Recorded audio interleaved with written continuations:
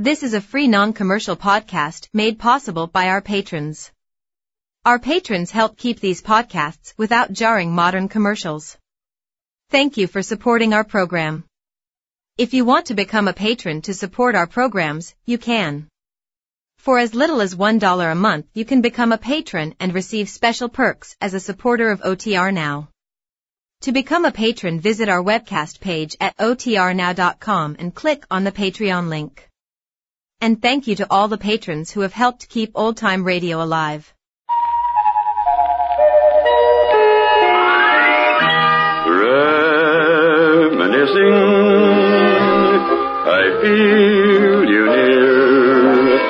Once more, you're my love of yesteryear. It's time for the OTRNow radio program, featuring programs from the golden age of radio.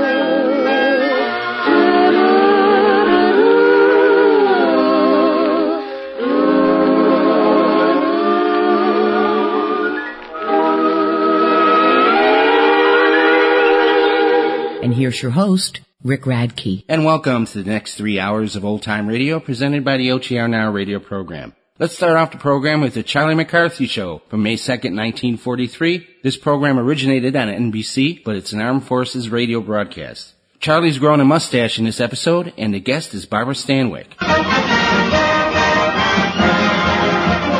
The makers of Chase and Sanborn Coffee and Tender Leaf Tea present Edgar Bergen, Bill Thompson, Ray Noble and his orchestra, Dale Evans, the Sportsmen, our guest, Miss Barbara Stanwyck, and Charlie McCarthy.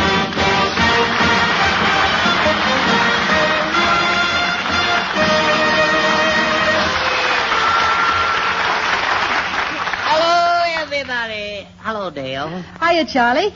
I'd kiss you hello, but I'm afraid my mustache might tickle you. Yeah. Charlie, don't tell me you're growing a mustache. Yeah, that's the way it is. Yeah. Today I am a mess. I mean a man. I decided to let it sprout. Haven't you noticed it? Well, I see a little fuzz, if that's what you mean. Yeah, but that's it. That's it. Yeah. I feel so distinguished. Don't I look like a man about town? No, you look more about a boy about 12. Charlie, does Edgar know about this? No, he hasn't seen it yet. I want to surprise him. Well, he'll be surprised, all right. Yeah. Well, you and Ray go ahead with that canteen bounce, and I'll go outside and wax it up a bit. You know? Well, all right.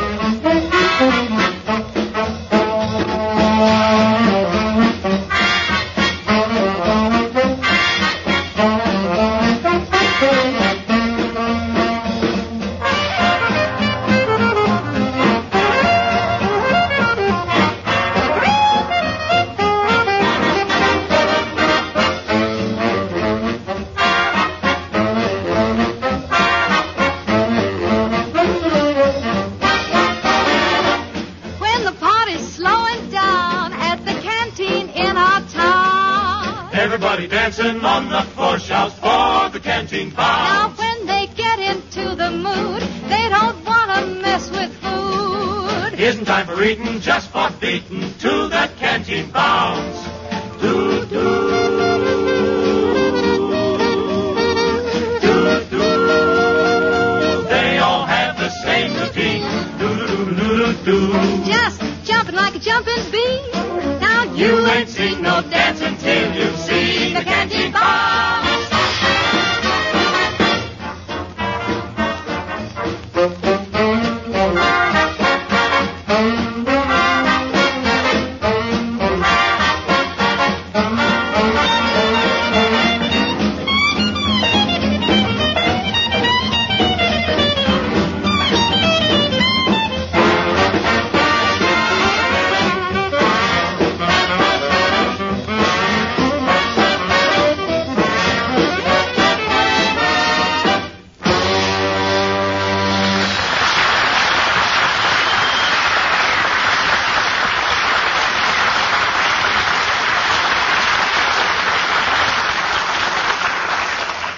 Say, Charlie, has Bergen seen your mustache yet? No, not yet, no. Well, here he comes. Let's go show it to him, huh? Yeah. Well, don't push me. Don't push me. Oh, Bergen. Yes, Charlie. Well. Well. Well. Well. How do you like it? How do I like what? Yeah. Well, can't you see something different about my face? Let me see. Look good. Yeah. What did you do? Wash behind your ears? Yeah, no, nothing as drastic as that. No, Can't you see? Well, Charlie, what are you talking about? Well, look at it, Bergen. You can see it just as plain when you get it in the right light. You can. Yeah. See what? What's on my upper lip? What? Oh, hunk of lip lettuce. What? Kiss her head. You mean a mustache? Yeah. Well. Yeah, just call me Bristlepuss. I see. Oh, fuzzy chomps, that's me. Yeah. So you're growing a mustache? Yeah, that's right.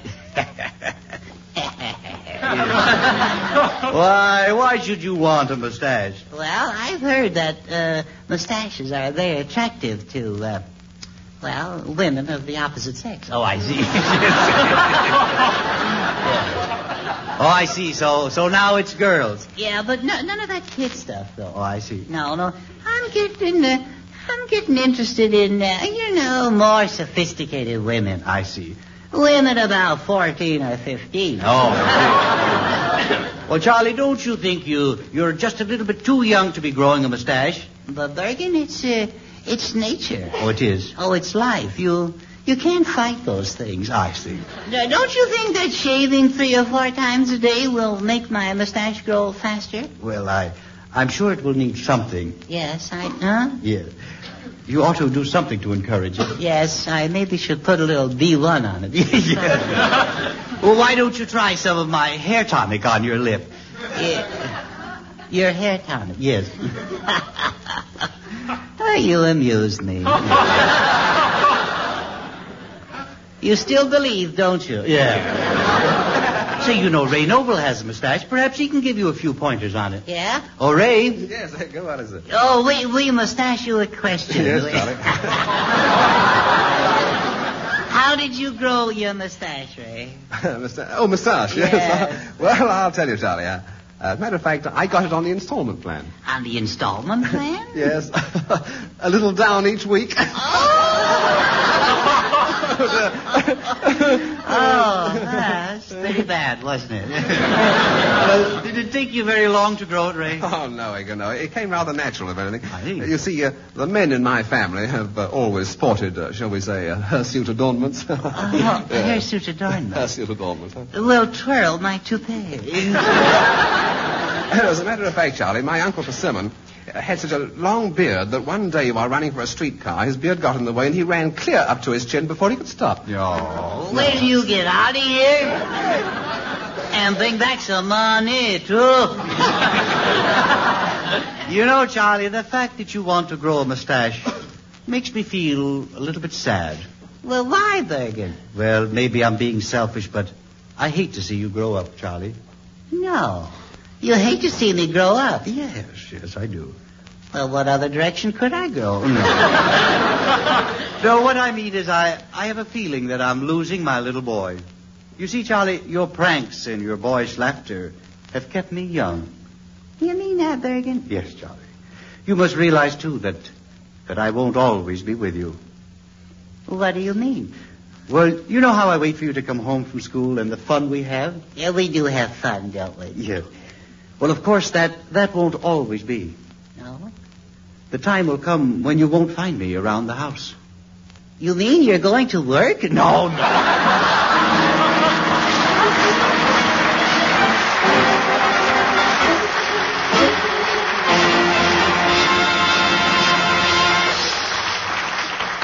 Ladies and gentlemen, at this moment, Bill Thompson, our noted news commentator, is in Gravel Knob, the capital of Flageria, waiting to give us news of world importance.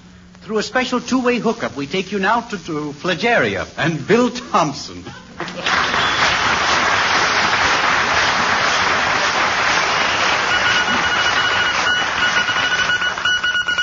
Hello, Ed Edgar. Hello, America. Hello, Bill. How's everything in Flageria? Just fine, Edgar. This happens to be Flageria's national holiday, Donkey Neck Monday, which occurs immediately 3 Tuesdays before Bus Stop Thursday. The ceremonies are now starting with a Flagerian band conducted by Herb Harmonic, who is a cousin of the noted American conductor, Phil Harmonic. Here comes the band.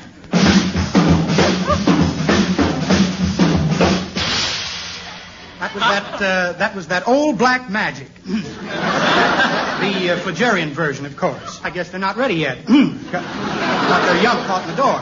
Well, while we're waiting, we'll hear an address by the Honorable Garter T. Stumphead, who is the Minister of Popular Mechanics. As such, he is in the Flagerian Cabinet, the Honorable Stumphead. Well, I guess he can't get out of the cabinet, so we'll continue. Wait a minute, Bill. What was the Minister Stumphead? What was he going to talk about? Well, he was going to tell us about the main Flagerian industry, which at the moment is going at full speed. In fact, their business is tops. What do they manufacture? Tops. We're ready with the news from the scientific front, Mr. Thompson. Oh, thank you. Ladies and gentlemen, we take you now to the laboratory of the great Flagerian scientist, Professor Scalpel Sulfonilamid's, who is in the midst of an experiment that will enable a beaver to talk. This is an extremely delicate operation. We must have complete silence. Go ahead, Professor. Good evening. I'm mixing up the serum now that I hope will make this beaver talk. I got a little fat beaver here sitting on a board in front of me. It's a beaver board. Now, I'll just give him a shot of serum. Hold still, beaver. Easy now, steady. There.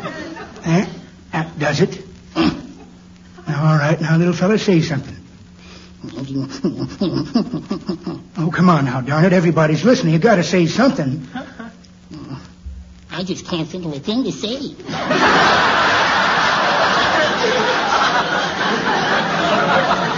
Well, thank you, Professor Sulfonilamid. And now let's go back to see how the gremlins are getting along. Take it away, parachute talk.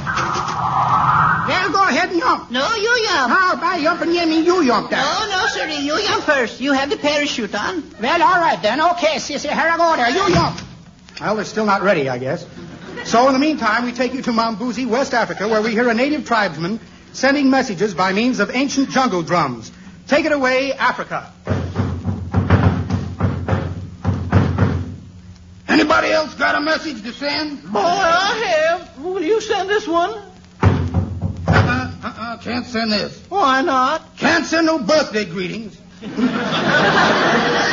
you, Mambuzi. Ladies and gentlemen, as long as we're in Africa, let's hop over to Tunisia. Behind the Axis lines, we hear General von Sauerbraten addressing the men of the Afrika Korps. Eine Stellfleiten Afrika Korps and the Afrika Korps and the Stuttfleiten and the Afrika Korps in direct. Eine Stellfleiten a few weeks ago, the American General Eisenhower said he would push us into the sea. He would push us into the sea. Well, what are we waiting for? Last one in is an old sausage.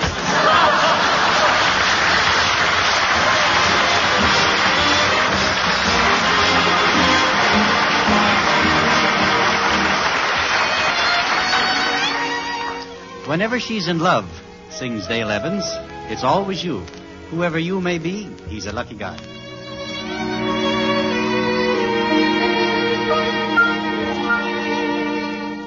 Whenever I see a twilight, I watch till a star breaks through.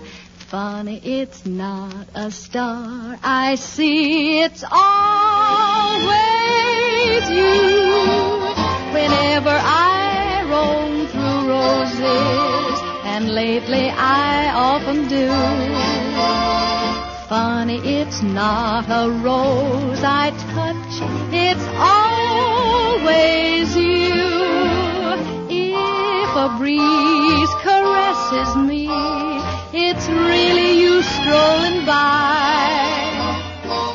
If I hear a melody, it's merely the way you sigh.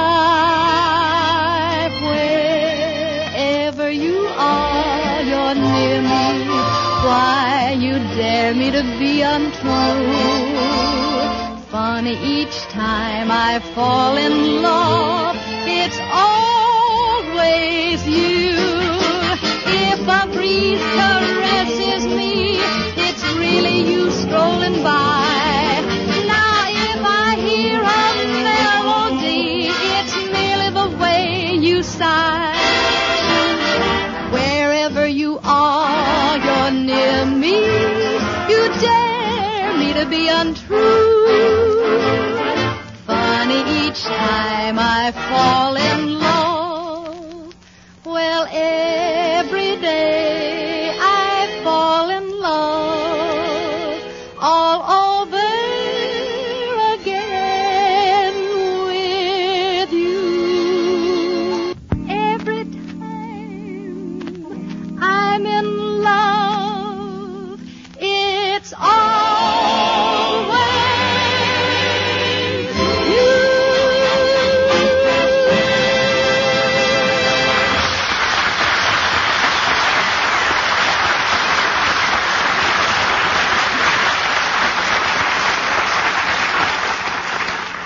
In times like these, everybody's on the lookout for ways to step up efficiency. Our clothing, our food, everything we buy must measure up in terms of service.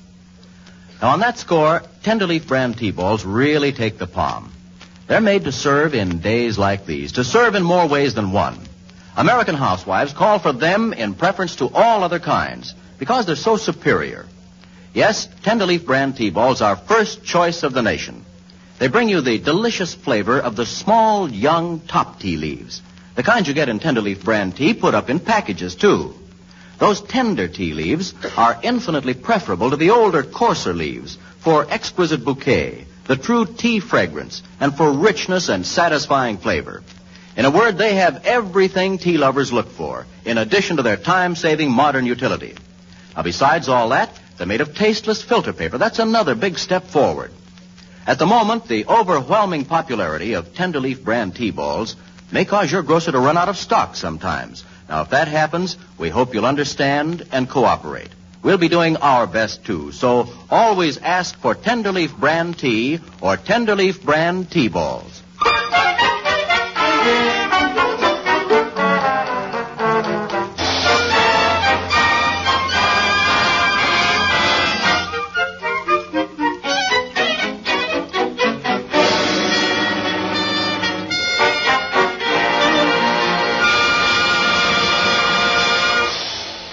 Reminds me of an incident a few years ago. I was 3 days out from the boathouse in Central Park when our ship lost its rudder. We floundered for 3 days. It was some of the nicest flounder I ever tasted. Hello, Charlie. I was, well, hello, Barbara Stanwyck.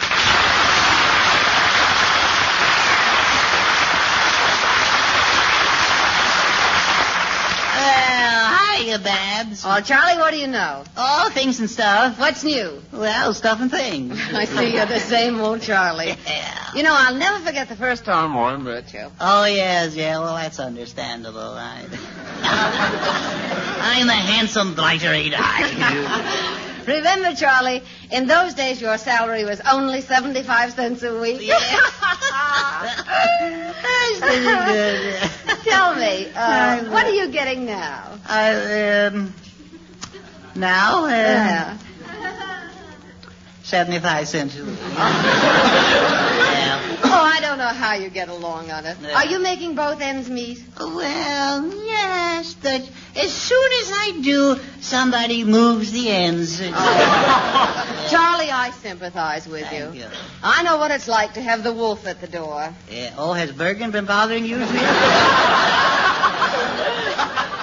Charlie, what you need is a manager. A manager? Uh-huh. Me? Yes, just place yourself in my hands and I'll put you on a solid basis. Yeah. You mean on the rocks? No. You let me talk to Bergen, and believe me, I'll get you a pretty penny. How about some ugly old dollars? Huh? Well, I'll get you some of those, too. Yeah? Why, Charlie, you're terrific. You're sensational. Yeah? You're dynamite. Do you really think so? No, but that's the kind of hooey I'll hand Bergen. Oh. Yeah, well, now, wait a minute. No, let's not waste time. Huh? Is it a deal? Well, I don't know. Okay. Draw up a verbal contract and I'll sign it. All right. Now, of course, for my services, Yes?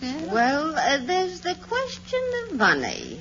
Isn't there always? What do you usually get for a shakedown like this? Oh, well, we'll divide it evenly. Good. 60-40. Yes.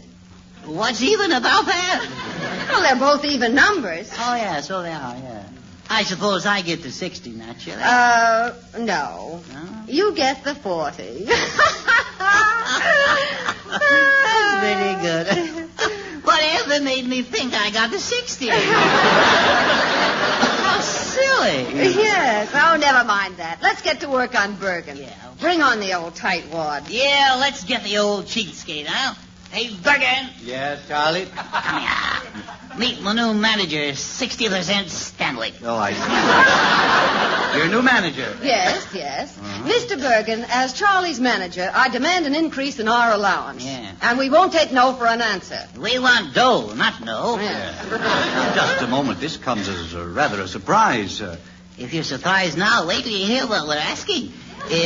What are we asking? We're asking for $10 a week. $10 a week? Why, that's ridiculous. Mr. Bergen, let's not beat around the bush. My client, Mr. McCarthy, is the important member in this outfit. Yeah. What are you in this combination anyway? Just a stooge. This is the happiest moment of my life.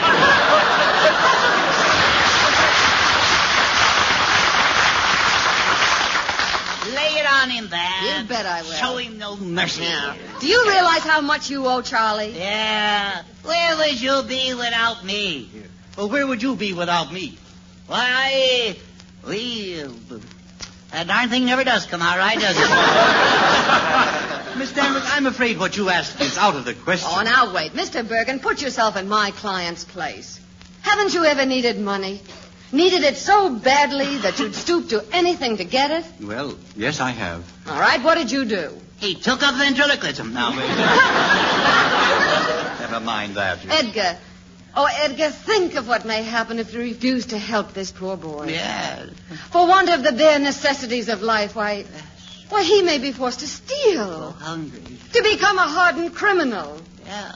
An outcast. Nobody talks in here. No, an enemy of society. I'll be in jail or Yes. something. Yes, even a murderer. So long. Charlie, where are you going? I'm going to get myself out. No. You made a murder out of me, Bergen. Oh, Charlie, come back here. Mr. Bergen. Mr. Bergen, do you realize my client would have walked out on you long ago? Yeah. If it weren't for his incredible loyalty and stupidity. That's telling him. Or is it? Mr. Bergen, this is positively your last chance. Will you or will you not increase our allowance to $10? I will not. I knew it wouldn't work. Oh, don't worry, Charlie. I've got him going. Yeah, but in the wrong direction, you got. Don't be silly. Don't give up, Charlie. We'll arbitrate. Settle for less. I know that. Now, Mr. Bergen, what will you give?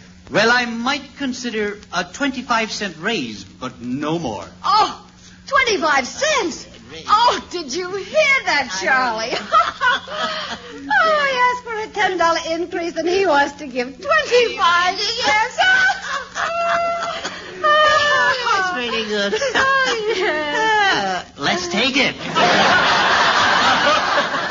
Hey, it's a deal. Good. Well, there you are, Charlie. Now you get a whole $1 a week. Whoopee! And I owe it all to you, manager. Well, no, not all of it. Huh? Just 60%. Oh, yeah. That's right, just 60%. 60 cents, and I get the...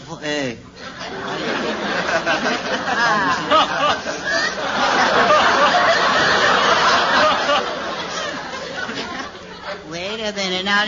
That only gives me 40 cents a week now. That's right. I've been taking like an aspirin here.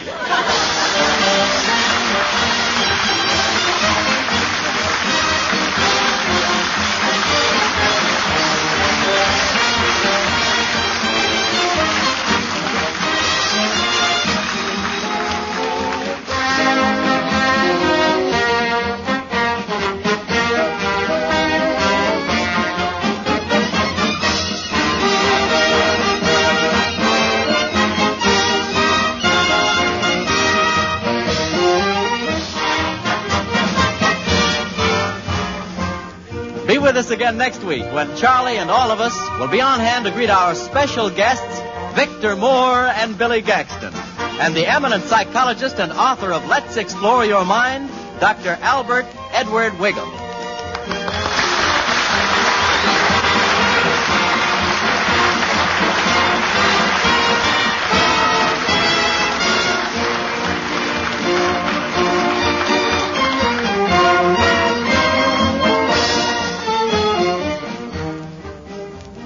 Ladies and gentlemen, this week, May 3rd to 9th, all over the United States and Canada, is National Restaurant Week. And this year, it has a special significance, which its sponsors sum up in this theme. For victory, work more, sleep more, eat well, be well. Buy more war bonds and stamps. Remember, National Restaurant Week, May 3rd to 9th.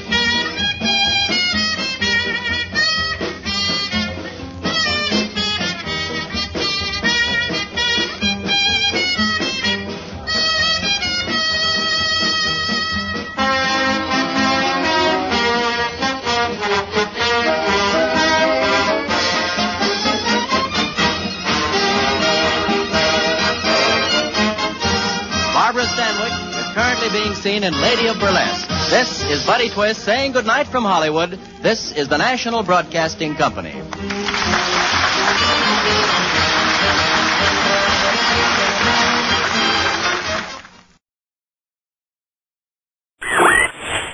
Do you think I can get into television? I don't think so, Fred. I don't think so. You see, in radio, you get a break. Nobody sees you. People turn on their television set and bang, there's your foot right in their living room. You're listening to the OTRNow radio program. As you know, this is the OTRNow radio program. Our only job is to bring you old-time radio for the next, well, we got about 2.5 hours left. Grand Marquee was a Chicago-originated show. Jim Ameche stars in this program from August 21st, 1947. It's called Haunt Me a House.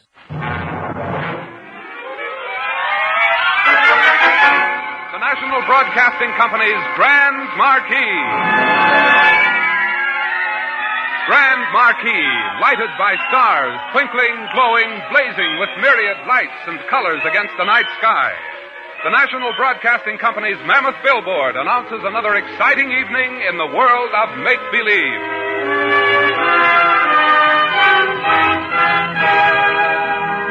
Tonight, the Grand Marquee announces a gay and fantastic comedy drama by Mary McSkimming and Ralph Hunter entitled Haunt Me a House, starring Jim Ameche. But before the curtain rises, here's a greeting and a word of introduction from our star himself, Jim Ameche.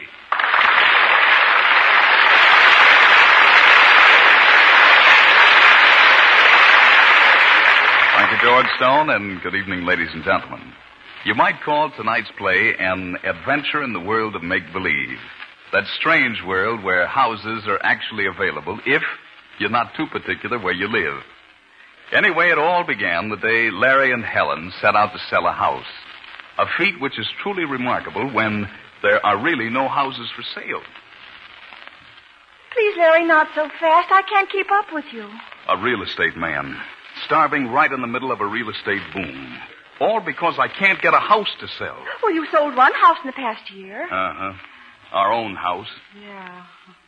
Oh, Larry, wouldn't it be wonderful if, say, we were walking along like this and you suddenly saw a nice, substantial-looking house? Yeah, in a quiet suburban neighborhood like this, all shaded with trees. Yes, handy to transportation and all modern improvements. Empty and just waiting for a live real estate man to take over, and with a big, beautiful sign. That said, for sale by owner, so you know no other agent had it. You know, like that sign over there. Oh, yeah. And just that kind of a house, too, so I get... Hey, Helen. Don't interrupt our daydream. Daydream nothing. Look, that house. Why, Larry, just what we were talking about, even the sign. Come on, we're going to see the owner. We're back in business.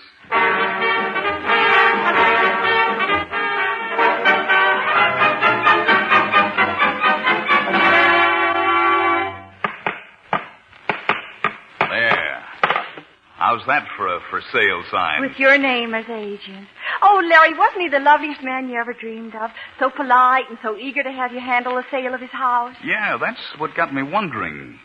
You suppose he thought we were going to buy the place instead of just selling it for him on a commission basis? Oh, of course not. Well, look at the contract he gave you. You have the exclusive sales rights for the next 30 days. Yeah, I can't see any catch in it, but with houses so scarce, why'd he say, if you can sell that house, mister, I'll give you 20% commission? Oh, well, maybe he thought since the house is bigger than usual, the commission ought to be bigger, too. I hate to disappoint you, dear, but real estate deals don't work that way. Oh, well, maybe he just liked your big, plain, honest face. Anyway, what do we care as long as we get the 20%? Well, we don't. Unless... Unless what? Well, I got a feeling that... Oh, never mind. Larry. What? What is it? I feel eyes. You feel what? Eyes on the back of my neck. Well, probably a loose hairpin tickling. It is not. You know how it is when someone's looking at you and you can't see him. You just know that you're just imagining. Wait. There is no fella looking at us over the hedge. Say, he's coming over here. Oh, Larry, maybe he wants to buy the house. Hello. You folks looking for somebody? Well, not exactly. You see, I'm Larry Adams, real estate man. I'm going to sell this house. See, so if you're interested, then maybe one at a time now, one at a time. You're going to what? I'm going to sell this house. How's that again? I said I was going to sell the house. Sell the house. No need to shout about it. I heard you the first time. Jim Schultz is the name. I'm the watchman. Say, you know, you two are pretty lucky at that. If you mean our having this house to sell, we are lucky. It's what I said. Lucky you got it to sell. Just think if you had to live in it. Why, what's wrong with it? Nothing. I ain't never put no stock in all the crazy talk that's going around. But what's the talk about? I told you, nothing. Nothing you can put your finger on anyway. Come to think of it, though, you can't put your finger on any ghost, can you? It's a ghost. Oh, I get it. Haunted, huh?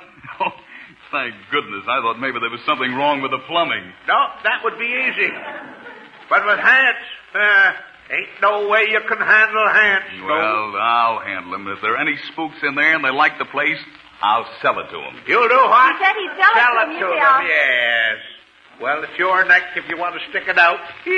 Yep, I remember another fellow that talked like that. Oh, Larry, maybe he's right. We don't want any trouble. And we're not going to have any. If the ghosts won't buy the place themselves, they'll have to move out because I'm going to have a customer moving in. Yep. Sounds just like the other fella. Well, I'll be getting along. I wouldn't be caught dead in this place. And something tells me you could be.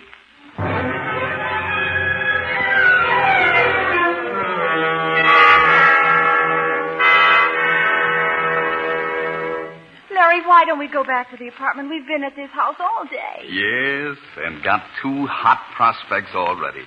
Come on, let's take another look inside.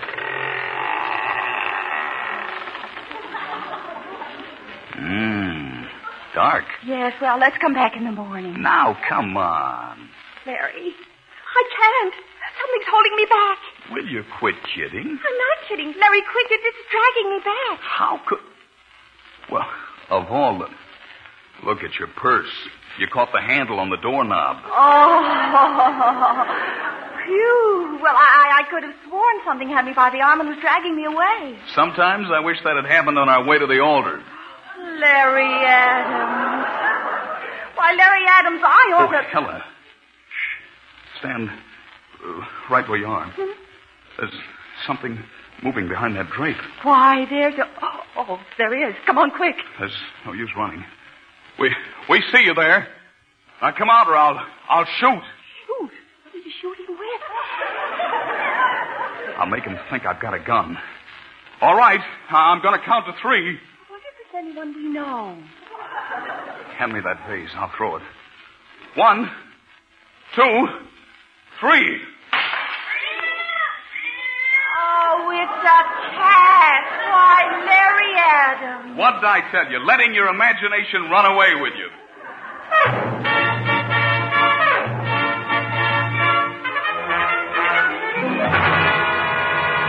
Oh, am I glad to be back in the apartment knowing we won't have to go back to that scary place again. Oh, I told you I'd sell it. Took me only a week, too. Those first prospects fell through, but the minute Mr. Montgomery saw it... Hello?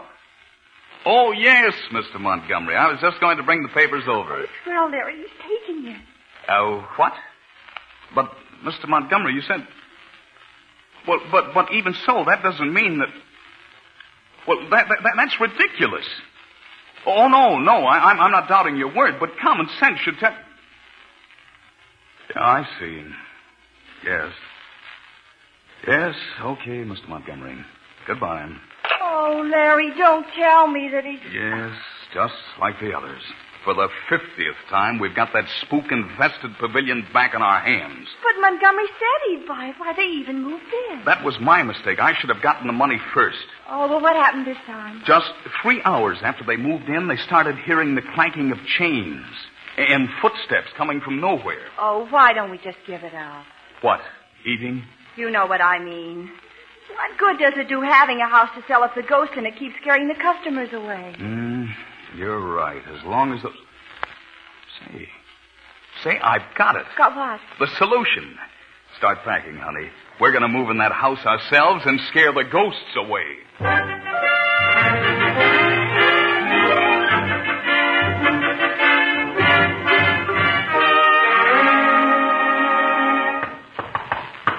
Come in.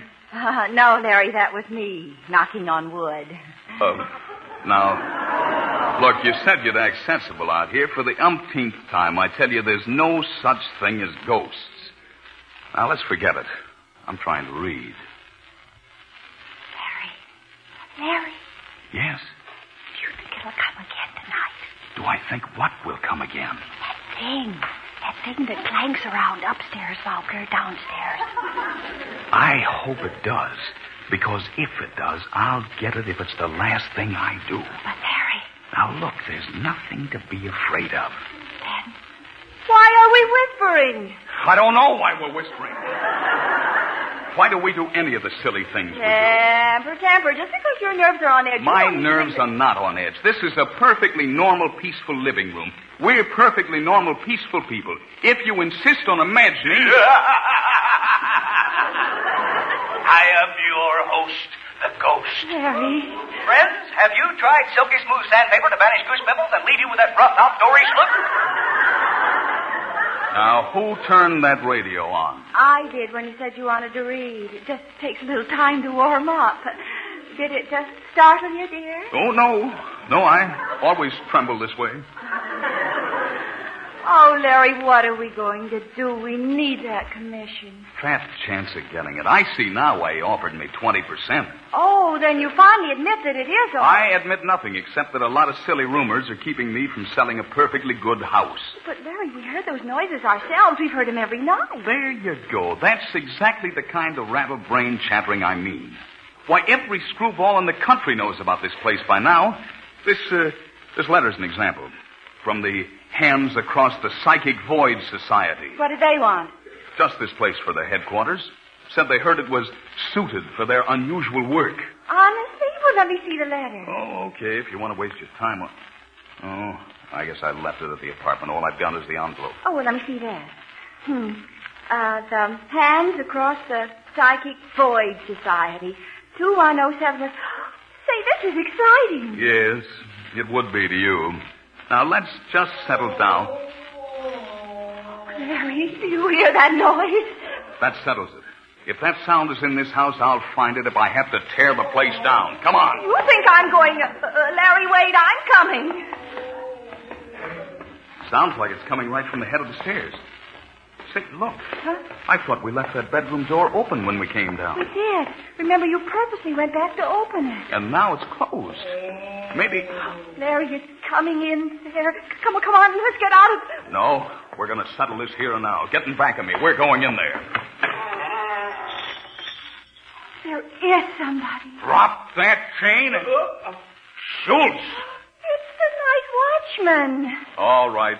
Start explaining. I reckon you're the one to do the explaining, sneaking in on me. Of all the low conniving tricks, not even knocking, not even... Well, we didn't mean to. Ellen, cut it out. We're in the right. I shouldn't even listen to his story before calling the police. Before doing what? He said before calling I know what he said. I ain't deaf. Go ahead, call the police. I'm supposed to be here on these premises.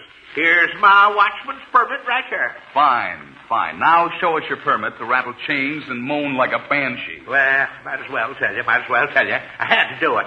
Either that or break up the club. What club? Well, a bunch of us boys sort of get together and play pinochle and swap lies. Been meeting here. Only vacant place there is in the whole darn neighborhood. Oh, I get it. If we sold the place, that'd mean... Sure, no place for us boys to go of an evening. Oh, then it was you all the time. There really isn't a ghost. Ghost?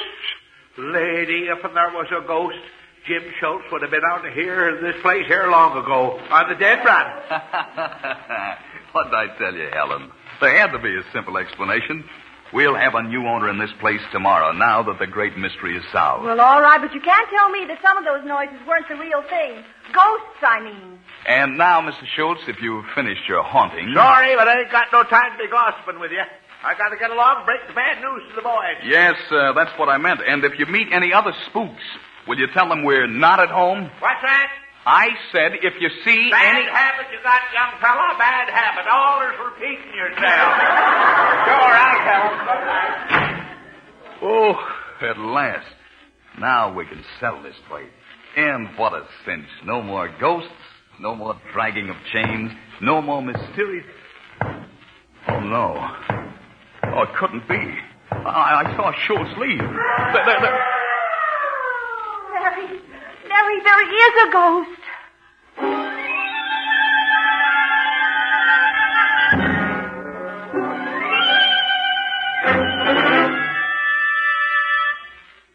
Now, Helen, there's no use going all to pieces. There's an explanation for this. There has to be. I bet there's an explanation. This house is haunted. You can't talk me out of it this time, and you can't blame the watchman either. But it doesn't make sense. I was out here in the hall almost before the noise stopped. There was no one on the stairs, no one in the hall, and the front door's locked. And no place where anyone could possibly have hidden. Doesn't have to be. Ghosts are invisible. Oh, that's ridiculous. All right, then, if it wasn't a ghost, what was it? Well, it was... Well, I don't know what it was.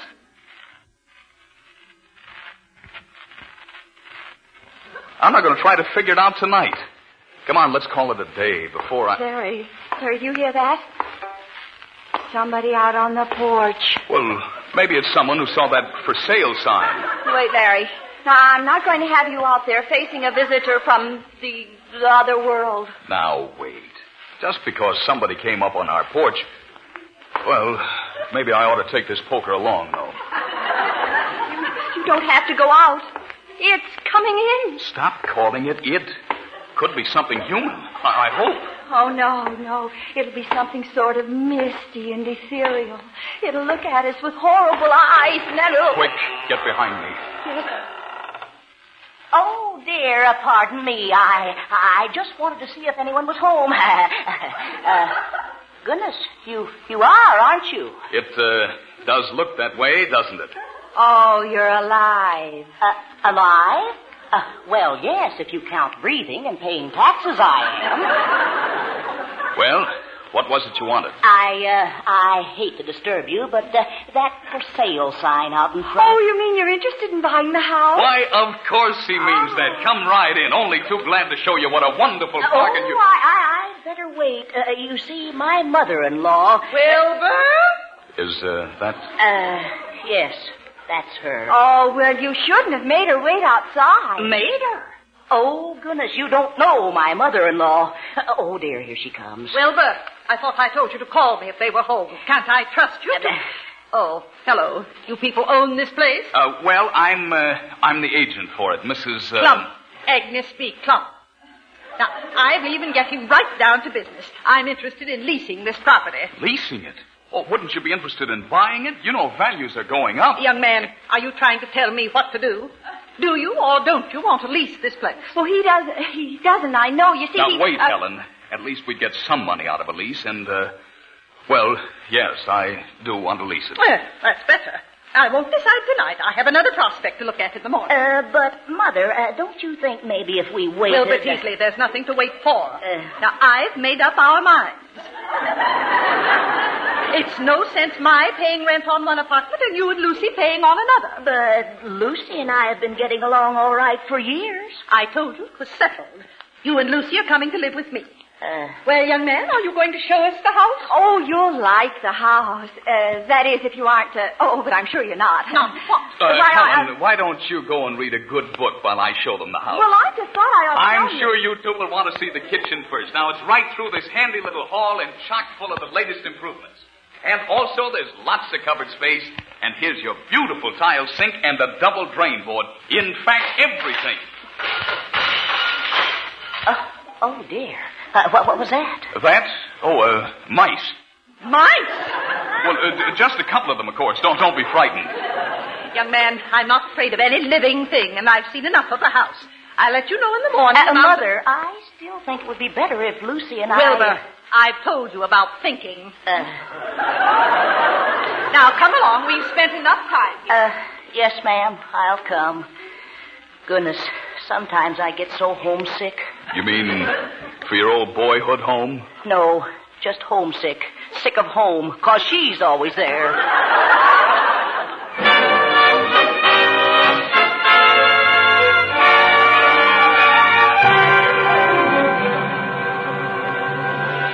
Now, look, Helen. When Mrs. Clump gets here, don't start those mysterious hints about something being wrong with the house. But, Larry, she only wants to lease the place. I thought you were going to sell it. So did I, before those screwy noises started. Noises no one can explain. But that's just it. If you wait a little while, then... There's Mrs. Clump now. I'm done waiting. I'll get some commission from the lease instead of losing everything. Now, remember, no kibitzing. Hello? Oh, it's Mr. Teasley. Yes. Please, I want to talk to you before Mother gets here. She's parking the car. She hasn't changed her mind about leasing the place. Oh, dear, no. That'll be too good. That's what I want to see you about. Please, tell her she can't have the house. All right, we'll be glad to. We will not. I'm sorry, Mr. Teasley, but if I don't lease it to your mother-in-law, well, there goes my commission. Yes, and if we have to move in with my wife's mother, there goes my happy home. Well, look, Mr. Teasley, why don't you buy the house? We could arrange payments. Oh, it isn't the money. I have that. But even if I bought it, Lucy's mother would still move in with us. But if we don't lease her this house, she'll no, she can't. She's looked all over, and there isn't another one in town. Oh, Larry, maybe you should... Oh, here she comes now. Good. Now, remember, Helen, I'll do the talking. Good evening, Mrs. Clump. Never mind the evening. Let's get down to business. I'm ready to sign the lease. Oh, that's wonderful. We were just beginning to think we were stuck with a lemon. She means the old lemon squeezer in the kitchen doesn't work. She keeps worrying about it, but we'll replace it, of course. No, Larry, I meant about the spooks. The spoons! Yes, the spoons. I'm sure there's plenty enough for 3 people. Mother, won't you please reconsider? Wilbur, did I ask your advice? Young man, perhaps if you and I could step into the library where we could sign the lease without interruption. Oh, we never go in there after dark. The library's just the place to discuss business. Yes, fine, Mrs. Clump, if you'll just come this way. I know you want to get this business settled. Now, if you'll just sign here on this line... Oh, no. Agnes B. Clump don't go around signing things without reading them. Now, let's see. The party of the first part What's that noise upstairs? Huh? Upstairs? Oh, what noise? That noise. Like a chain dragging. Oh, chain. Well, that's next door. Yes, next door. The house on our right in the garage. The man's working on his car. But that noise was from the left and overhead. It was. I mean, it's the acoustics. Very unusual acoustics in this house. Seems to throw the sound all over to the left and up. Oh. I suppose the acoustics threw that, too? That? Oh no, that's probably youngsters in the neighborhood. Playful little fellas. I'll stop that sort of thing once I moved in. Now, let's see, where was I? Oh, yes. The party, the first part. Who in the world is that? My wife. Yes, Helen. Young man, you're trembling, and that isn't your wife. Unless she's wearing snowshoes. I'm going to see. Now, wait, Mrs. Clumpy. It might be... Why, there's no one out here. But there must be. I mean, well, of course not. But those footsteps. What happened to him? To him? Yes, the person who came down those stairs, if there was a person. Now, please, Mrs. Clump. Don't you, Mrs. Clump, me. No human being came down those stairs, and if it wasn't a human being... But you said you weren't afraid of... I said I wasn't afraid of anything that breathes, that's alive. But a body that's not a body. Just a cantankerous spirit floating around without any skin. Oh, you're being hasty. Hasty? When you're leaving a haunted house, you can't be too hasty. But the lease... Lease this place? Why, I'd as soon move in with the hound of the Baskervilles. Good night. Oh, my last chance. If I could get my hands on whatever is making that noise. There it is again. This time I'll get it if it kills me. Okay, I see you up there. Stand still or...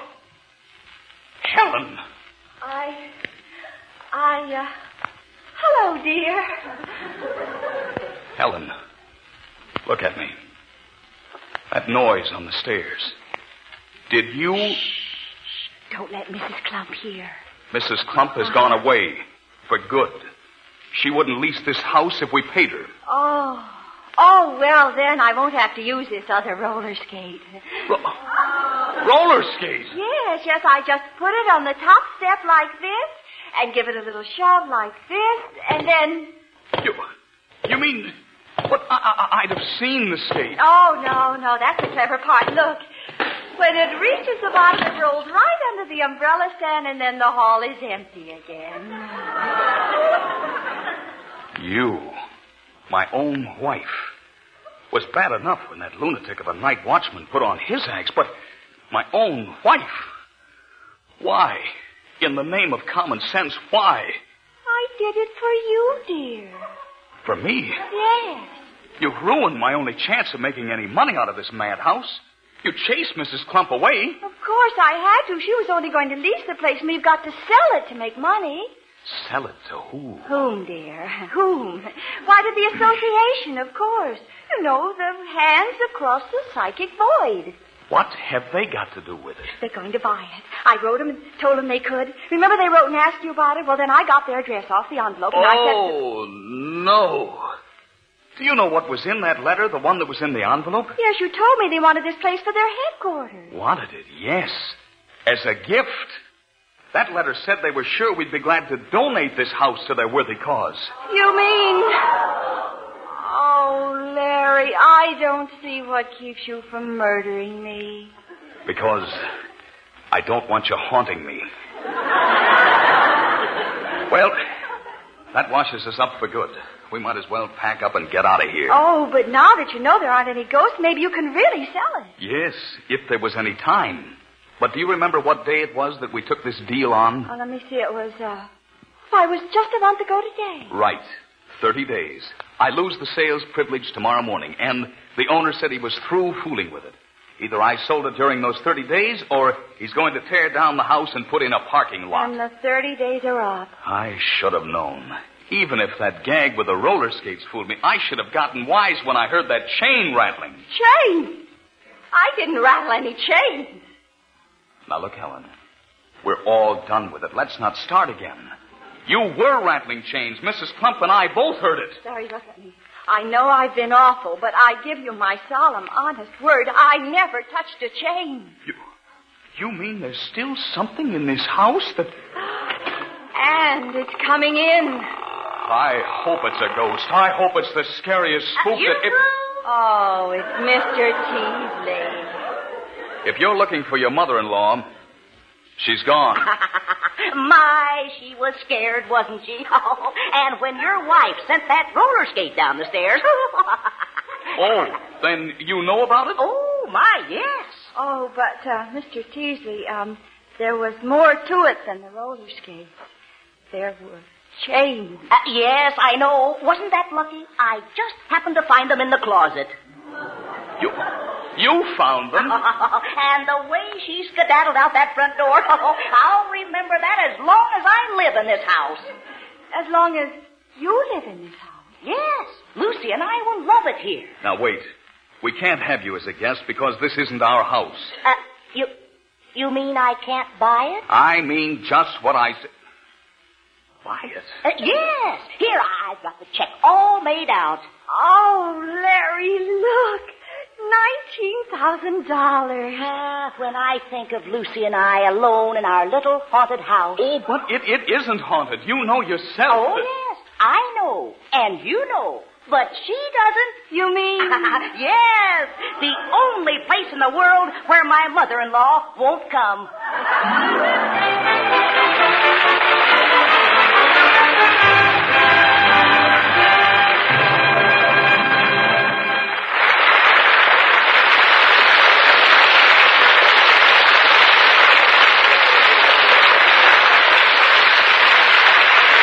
Thank you, ladies and gentlemen.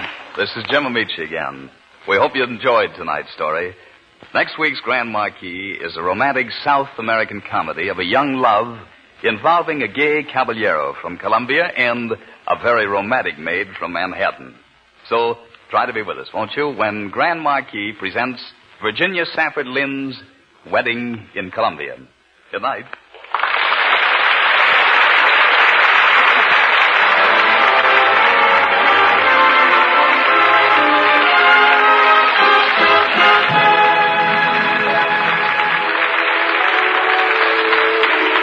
Tonight's original play, Haunt Me a House, was written by Mary McSkimming and Ralph Hunter and produced by Norman Felton.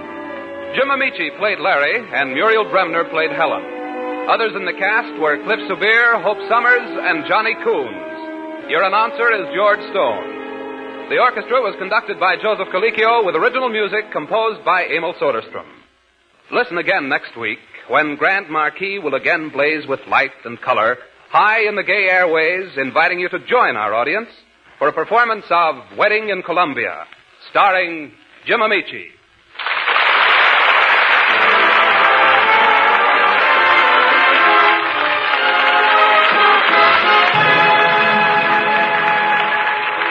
This is NBC, the national broadcasting company.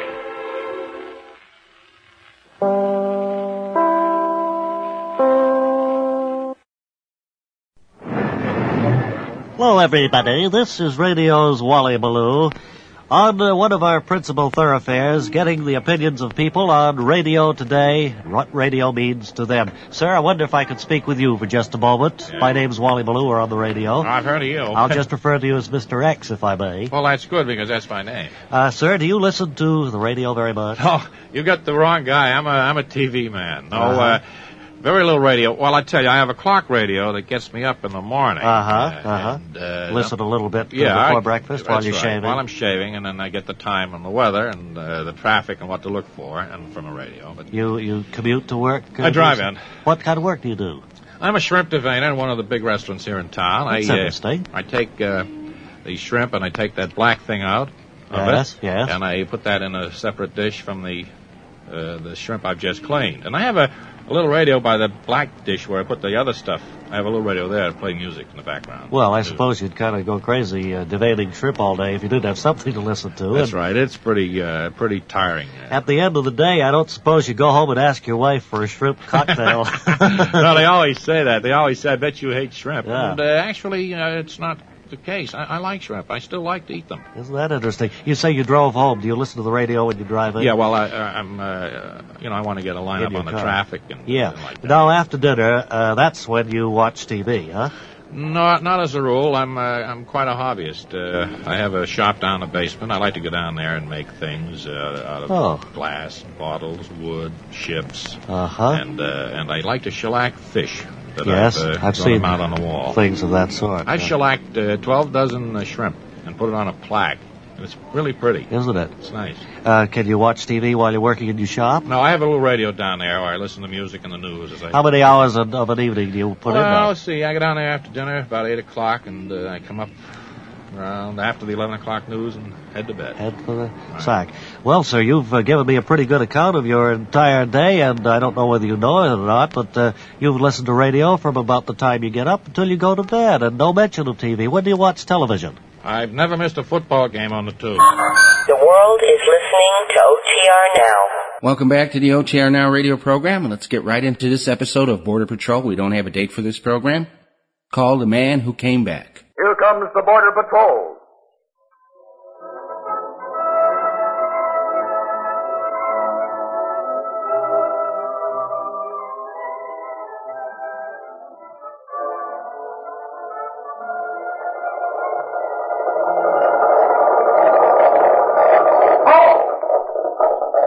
On the Mexican border, the Canadian border, the Pacific coast, the Atlantic coast, the Gulf of Mexico.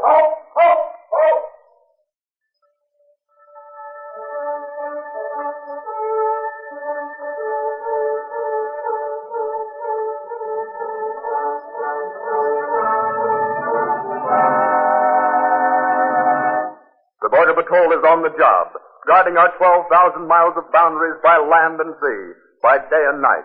Uncle Sam's sentinels. By posting themselves at strategic points on roads leading from the international lines, Border Patrol officers are able to pick up thousands of smugglers and aliens just as the fugitives sigh with relief, believing themselves safe within the United States. Safe from the Border Patrol. Law-abiding citizens living near the borders of our country realize the necessity for this second line of defense and understand the difficulties the Border Patrol encounters in this type of duty. Especially did the people of Southern California realize this fact one night in January just a few years ago. At one of these road checking points near Brawley, California, Patrol Inspectors Moose and Shane are surprised to see... Hey, Shane, look who's here. Oh, it's Harry Thomas. This isn't his ship. What's up? Hiya, Thomas. What's new? Well, hiya, fellas. Well, say, headquarters has got a hot tip. There's 2 Japs being smuggled in from Calexico tonight. 2 American ex-cons doing the job. Here's the description of the smugglers. They're both about 30. One about 6 feet tall, 180 pounds, dark complexion. The other weighs around 120 pounds, 5 feet 5, and light complexion. Is that all they have? Well, that's enough to start on, isn't it? Okay. Keep a sharp lookout for them. Boy, will you look at that car? Hey, it's about a mile long. Some class. Well, I'll take it, too. Good evening. Border Patrol. What do they want, James? We're Immigration Border Patrol officers, madam, examining traffic for smuggled aliens. But you won't find any in this car, I assure you, my good man. Where do you live, madam? May I see your license, driver? Well, really now. I live in Los Angeles. Oh, this is such a nuisance. Thanks. Here's your license, mister. This is utter nonsense. Well, I'm very sorry, lady. Indeed. But we have a job to do. Thank you very much. Sorry to have bothered you. I suppose we may go now. Drive on, James. Well, what an experience.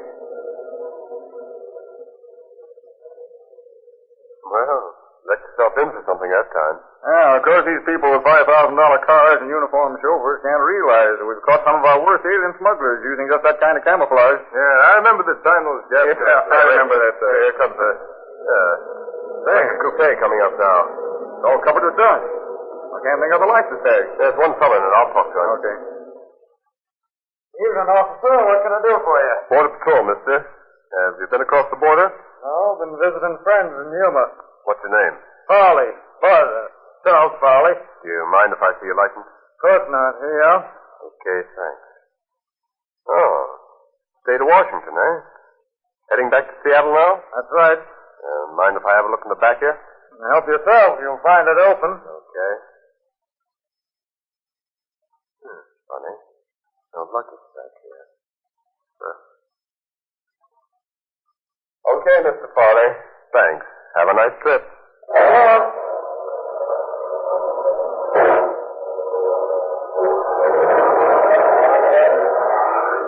You notice that coupe, Thomas? Well, not particularly.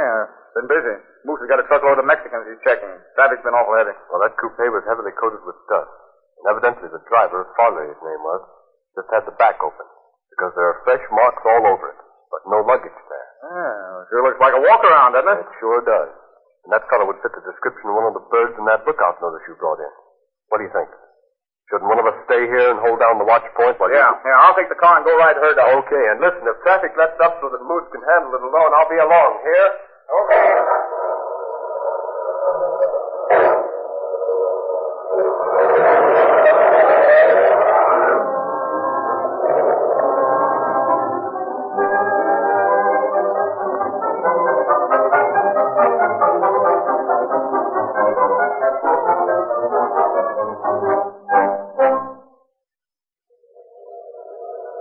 Thomas passes the coupe. As he expects, it is parked by the side of the road. Pawley stands beside the car. Thomas drives by, and about a mile up the road, he stops his car, waiting for Pawley and his coupe. Thomas is convinced that this is a well-known walk-around, that Pawley is waiting for his smuggling partner to lead the aliens around the watch point on foot. And after a while, the coupe speeds by. Thomas can see that it now contains 2 passengers. He gives chase and shortly overhauls them.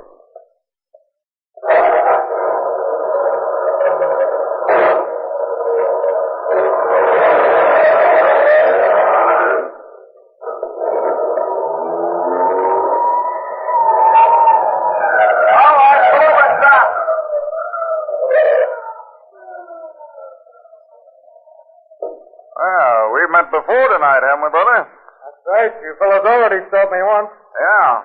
You and your buddy step out of the car. I want to talk to you. He ain't my buddy. Just picked him up down the road a ways. What do you got in the rumble seat? Nothing. It's empty. Oh, well, let's have a look in it. I see it's closed. Well, the key's lost. I can't open it. Oh, that's all? It was open when you came through the truck stop. Yeah, well, that's why it won't open now. The key being lost, I always keep it open. You fellas banged it shut when you got through looking at it. Well, suppose we open it anyway. Okay by me, Bud, if you think you can do it. There it is. That's for a fact. I told you.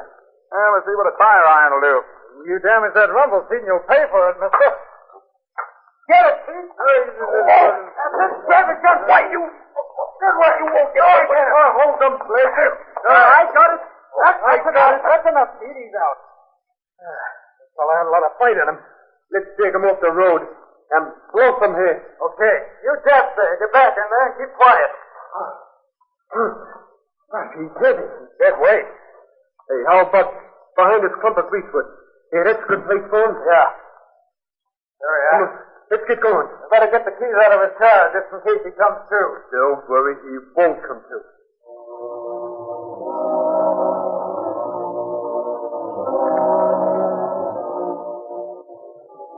16 times Harry Thomas had been beaten with his own gun, kicked in the side, bruised almost beyond recognition, ribs broken, right hand mangled. And he's left there, 60 feet from the road, in the desert, left for dead. Back at the truck stop, Moose and Jane find no let-up in the traffic. Hey, Moose. Moose, you almost through with that truck? Yep. There's no one coming. Well, when am I going to get a chance to go up after Thomas? Maybe he's got more than he can handle. Not him. He can take care of himself. Just the same, I'd like to be up there. Hey, what's this? Look here. Officer! Hey, what's the matter? Hey, it's Thomas. What happened? Hey, Moose, come here. Come here. Mine in the road. He passed out a couple of times. So he made me bring him here. What happened? Thomas. Oh. Yeah. What? That coupe stopped it. Harley and partner in it. Found 2 Japs. Rumbled. They jumped me. Got my gun away. Gave me a whipping with it. Knocked me out. Next thing, they gone. Headed north. What kind of a car was it? Automobile coupe. License number, Washington 159845. Same one. Look out. Oh, boy, take it easy. Yeah, I got that. What those two birds look like? Small one, scar on left cheek. I think Pawley got tooth knocked out. Got in a few good cracks myself. Oh, good boy. Jumped me from behind. Yep. Pawley. Scar. Oh. Passed out again. Will you rush into a hospital, mister? Sure will. Right away. Gosh, I never... Be careful. All right, come on, Moose. Now let's get after those rats that dirty low-down skunks.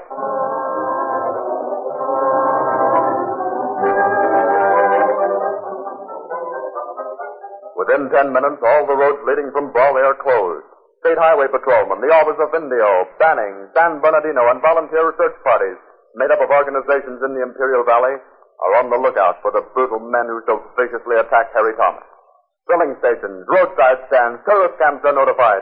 Radio stations send announcements to all public-spirited citizens to report immediately any sign of these men or of their car. The Border Patrol puts its blockade system to work. Then, early in the morning, Pawley and his partner are apprehended. A few hours later, the Japanese are found hiding in the brush. The smugglers and Japanese are taken to the El Centro jail. Border Patrolmen Moose and Shane, after 23 hours on duty, see the criminals safely behind bars and are on their way home. Tired, Shane? Oh, no.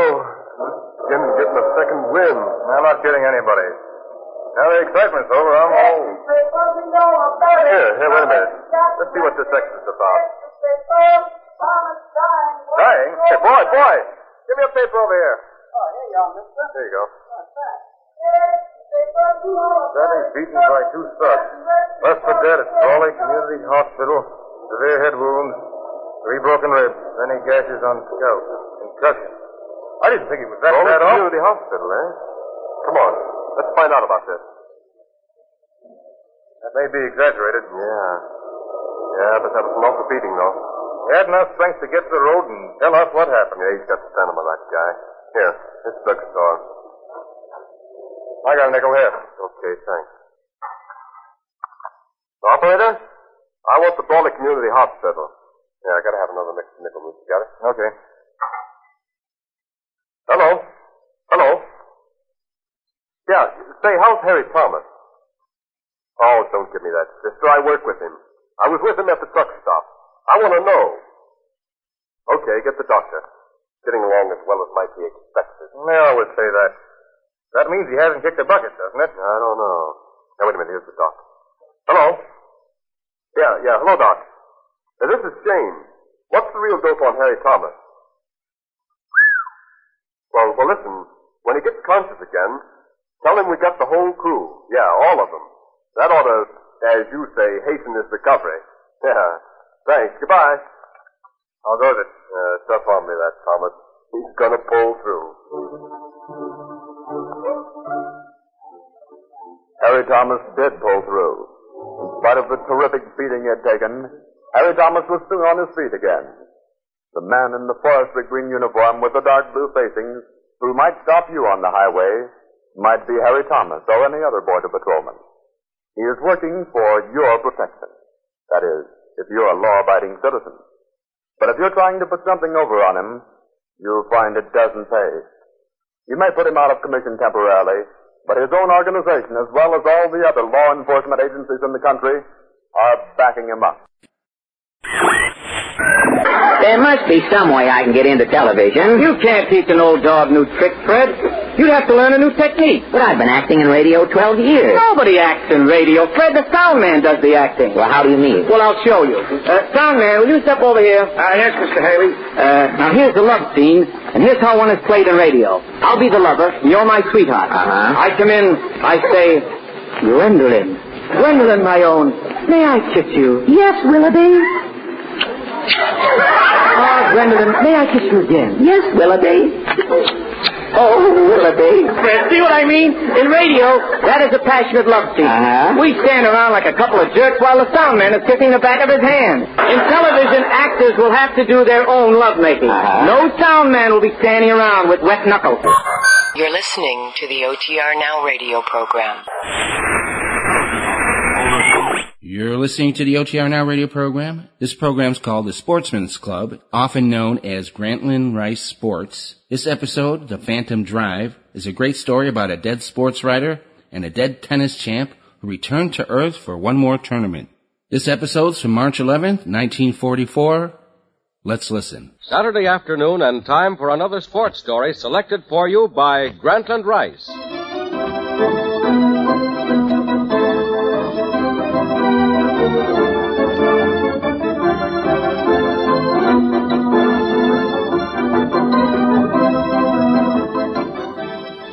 Yes, Saturday afternoon is yarn spinning time down at the Sportsmen's Club, where the sport fans meet each week with the Dean of American Sports Writers, Grantland Rice.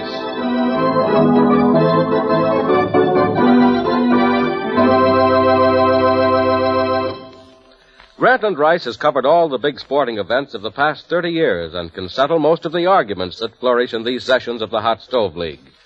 Grantland Rice not only knows the fans and knows the sports, but he's made a hobby of collecting good sports stories, and he shares them with his friends these Saturday afternoons. So join us now at the Sportsman's Club for another of the favorite sports stories of Grantland Rice. Granny, great champions seem to come in bunches, don't they? Oh, I don't know. How do you figure, Bill? Now, look, Steve, I put the question up to Granny Rice, not you. Okay. What do you say, Granny? Well, Bill, there's a lot to be said for your opinion. Certainly the best post-war 20s were the golden age of sport. Jack Dempsey was in his prime. Babe Ruth was smacking them over the wall every day or so. Bobby Jones was playing the greatest golf of his career. And Bill Tilden was playing a greater game of tennis than we've ever seen before or since. Big Bill Tilden. Boy, I can see those cannonball drives right now. Oh, they were dynamite. But did you ever know that Bill Tilden, William T. Tilden II, would also write a swell sports story? Oh, I didn't know that. Me either. I never heard about that before. Well, then, fellas, just sit back and listen to The Phantom Drive by William T. Tilden II, which I'm bringing you today with his permission and the permission of the American Lawn Tennis Association.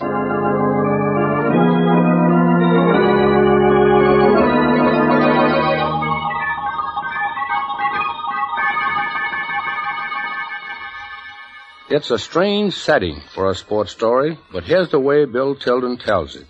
The story begins just inside the Pawley gates, and as our scene opens, Smith of England, the old tennis champion of 20 years ago, sits on a cloud, idly plucking at his heavenly harp. And now, a fellow spirit approaches him.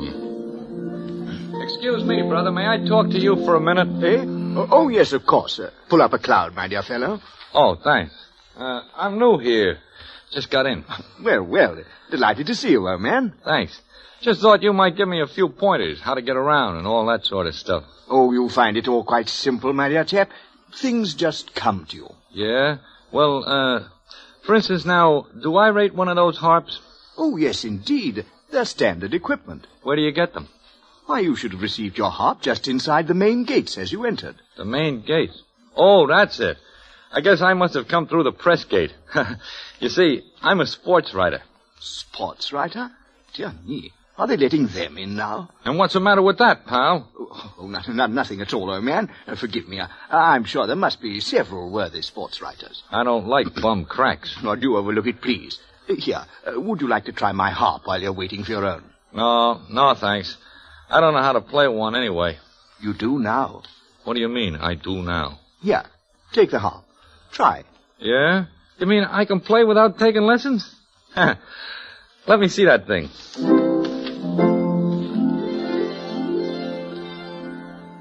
Say, this is all right. I like this. I find it very restful. Continue, my dear fellow. Thanks.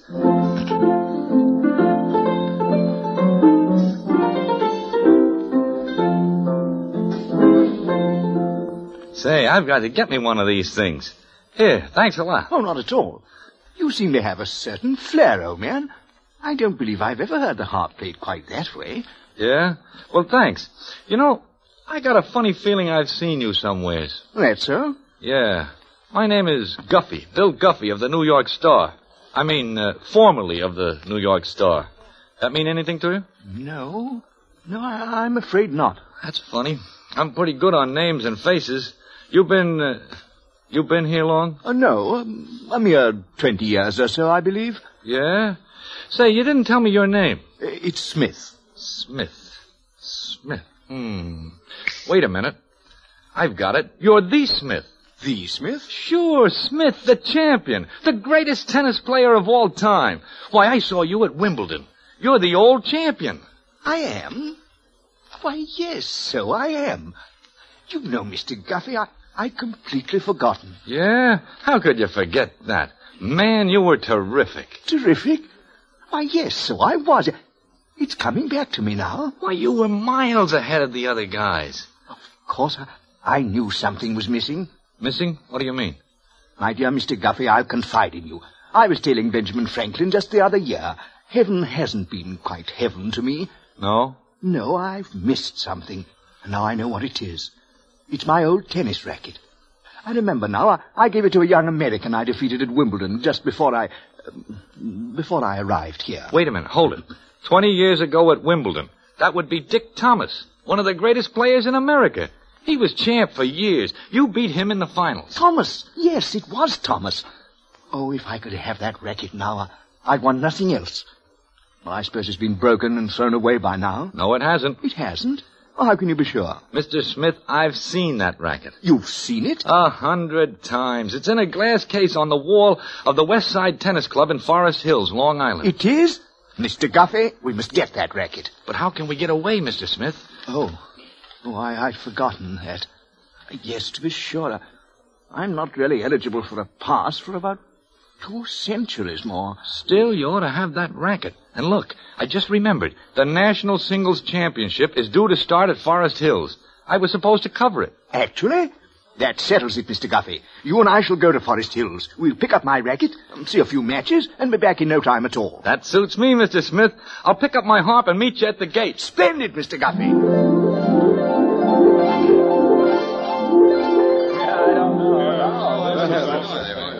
Name? Bobby Whitlock, sir. Whitlock? Oh, yes, glad you're here. You play Mr. Thomas on the championship court at 3 o'clock. Your locker's right over there, 309. Oh, thank you, sir. Name? Johnson, Steve Johnson. Your locker's 508. Here's your key. Pardon me, sir. May I share this bench? Certainly. Sit down, son. Oh, thank you. Playing in the tournament? Yes, but I don't think I'll stand. Hey. Oh, gee, look at that. Oh, what's the matter? My racket. 3 strings are broken. They must have just snapped. Well, that's tough. Have you got another racket? No, I haven't. This is one my father gave me. An English racket. Well, I didn't have much chance anyway. I drew Thomas in the first round. Thomas? He's not so tough. Oh, he's awfully good. I'm Thomas. You're Dick Thomas? Now, listen. We're going to do something about that racket. Here, look at this one of mine. Oh, I couldn't take one of yours, sir. And try it. No, it won't do. It's too heavy for you. Let's see your own racket. Here. Pim. That's an old one. Oh, yes, sir. My father's. George. Yes, Mr. Thomas? George, will you run upstairs, please, and get that racket I had put in the glass case? The one that's on exhibition, sir? That's the one. Bring it right down here, please. Okay. All right, sir. I'll get it right away. Now, son, your worries are over. I'm getting you a racket just like your own. Oh, gee, you shouldn't have done that. Well, son, you're going to play with the only racket that could beat me at Wimbledon 20 years ago. It belonged to Smith. You ever hear of Smith? Smith, the old champion?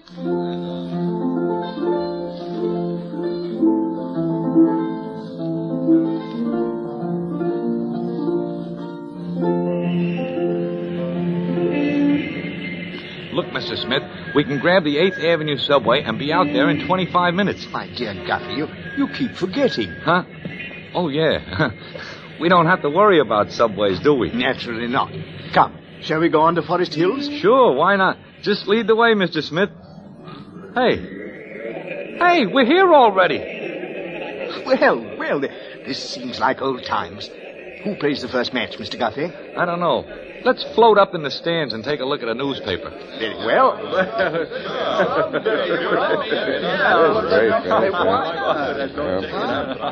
No, you don't say. Really? I beg your pardon. You needn't snatch my paper. Snatch your paper? I didn't even touch your paper. Did I, sir? What did it say, Mr. Guffey? It said, Richard Thomas opens tennis classic against Whitlock. Thomas, my old opponent. Splendid. And who is Whitlock, Mr. Guffey? Just a kid, about 18 years old.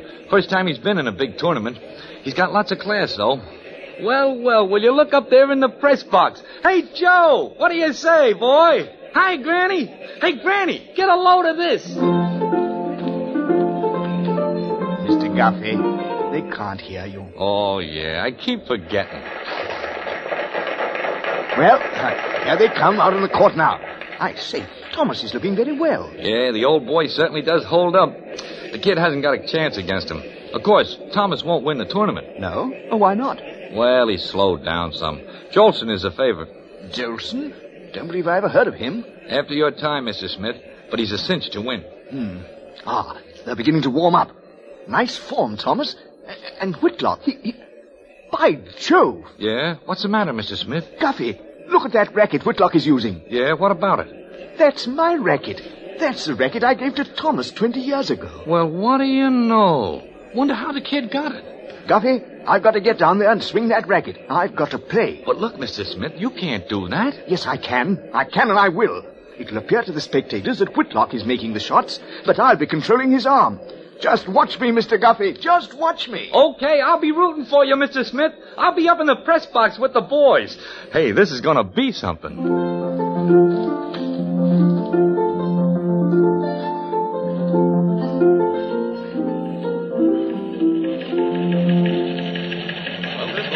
Pushover for Thomas. Yeah, the kid looks pretty nervous. He hasn't got a chance. All right, fellas, gangway for Guffey of the Star. Boys, I've got a story that'll knock your hats off. Smith, the old champ, returns to play Dick Thomas. How do you like that?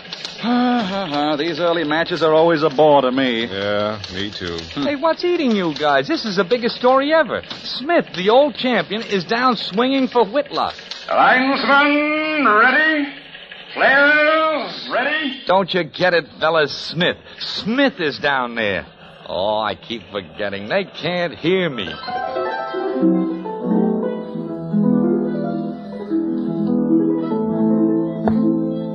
Come on. All right, Smitty. Atta boy. Come on. 15, love. Hey, did you see that? Yeah. Wow. Where did the kid get that drive? Look, haven't I been trying to tell you? That's not Whitlock down there. That's Smith. Come on here. All right, boy. Okay. Come on. I've never seen a drive like that before. Hey, has anybody ever seen this kid Whitlock play before? Where's he been hiding all this time? You dopes, it's not Whitlock, it's Smith. Yeah, I saw the kid play a couple of times. He never played like that before. Sure. He's way over his head. He's got Thomas looking like a punk. Attaboy. Attaboy. Attaboy, Mr. Smith. Great game. Great game. You know, I've been trying to think. That kid reminds me of somebody I've seen play. Well, let's see. Wait a minute, I got it. He's playing like that old champion, you know, Smith, the Englishman. Yeah, that's Smith's drive. You poor saps. That is Smith. Hey, this is going to make a story after all. Story? It's the biggest story ever to hit the sports pages, that's all. Come on. Keep it up, old boy. Come on. The winner, Mr. Whitlock. 6-4, 6-3, 7-5. How do you like that? Took him in straight sets. Boy, that's the biggest upset in years. An unknown trimming Thomas. Nice going, Mr. Smith. Sports writers, you guys can't see a story when it's right under your noses. Where's my harp?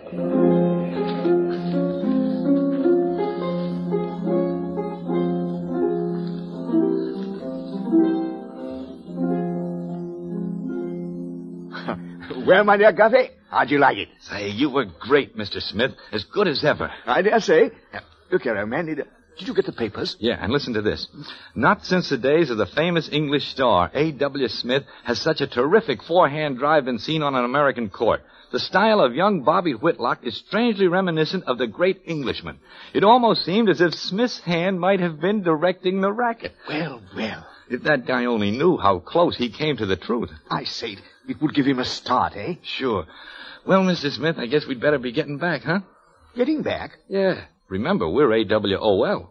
But look here, my dear Guffey, I can't go back now. Why not? You can snatch your racket off young Whitlock. You've played your match. But don't you see, Guffey, I can't desert the boy now. The newspapers are calling him a new sensation. I've got to stay with him right through the tournament. You mean you're out to win the tournament? And why not? Listen, Mr. Smith. You beat Thomas today. Okay. But Thomas is past his prime. If you keep playing, you're going to have to meet Jolson, and he won't be any pushover. I'm as good as I ever was, Mr. Guffey. Every bit as good. Yeah, but the game's changed since you quit. And you'll find Jolson pretty tough. Mr. Guffey, I'm appalled at your lack of confidence in me. I just call him as I see him, Mr. Smith. Nevertheless, I'm staying through the tournament. Okay. Don't worry, I'll stick. I guess you know what you're doing.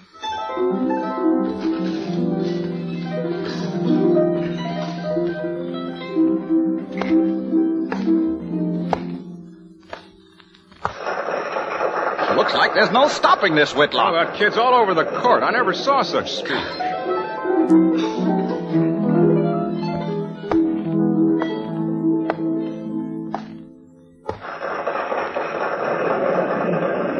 Well, Whitlock, you're going into the semifinals. How do you account for this great improvement in your game?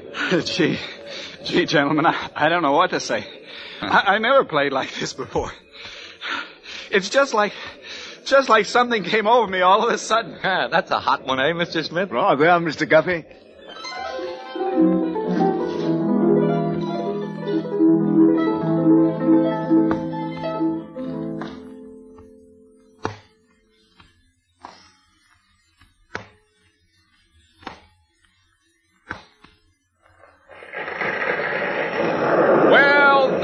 Ladies and gentlemen, Bobby Whitlock wins again. Yes, sir. Wins his semifinal match 6-3, 6-3, and 6-4.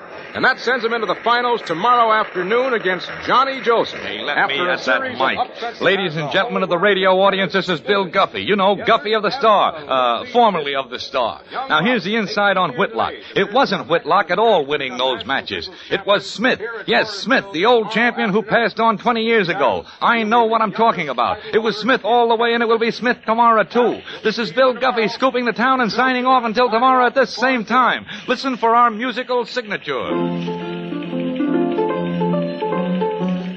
Oh, I keep forgetting. They can't hear me.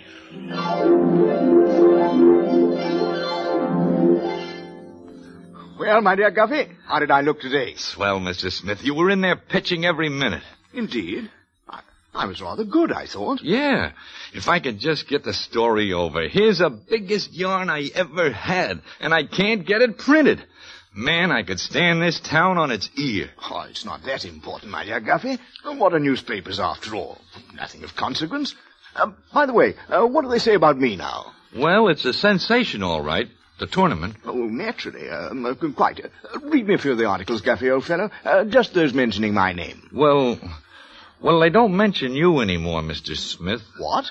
They don't mention me? Well, no. It's all Whitlock now. But look here, the first day they said that Whitlock was Smith reincarnated. Yeah, but you don't know those sport writers, Mr. Smith. Now they're all claiming they knew Whitlock was a comer all along. One guy even says he picked Whitlock as a favorite way back in February, which he didn't. But who's going to bother to look it up? Oh, it's an outrage. I won't have it. I won't have it, you hear, Guffey? I demand full credit for winning those matches. I'll call the sports editors on the telephone immediately. You're forgetting, Mr. Smith. They can't hear you. Oh, well, by Jove, Guffey, I'll show 'em tomorrow. I'll beat him my own way. They'll have to give credit to Smith. Okay, Mr. Smith.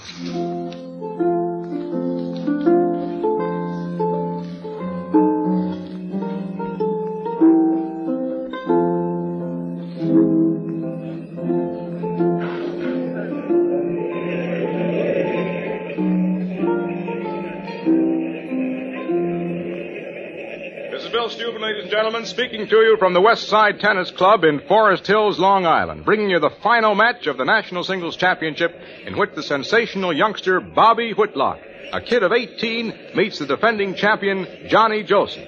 The stands are packed. It's a clear, sunny day. Well, anything can happen today. Jolson, of course, remains the favorite, but young Whitlock, who scored upset after upset, is given a good chance by the experts to trim Jolson and become the youngest title holder in American tennis history.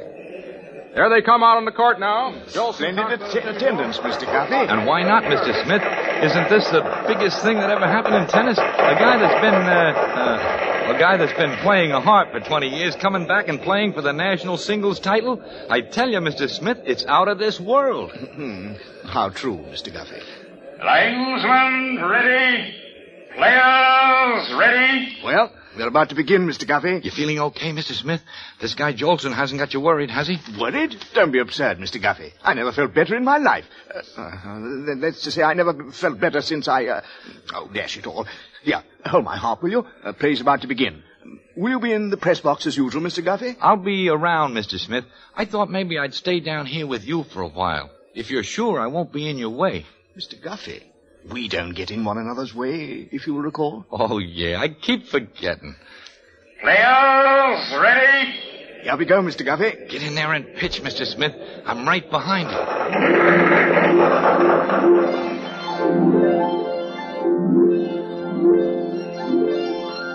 You can do it, Mr. Smith. You can do it, boy. Thank you, Mr. Guffey.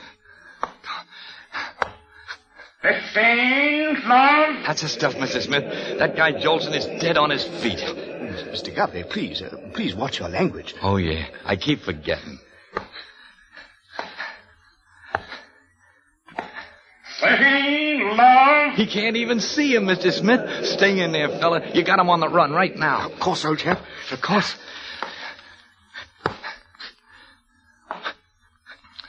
30, 15. Don't let that bother you, Smitty, old boy. Of course not, old man. Of course not.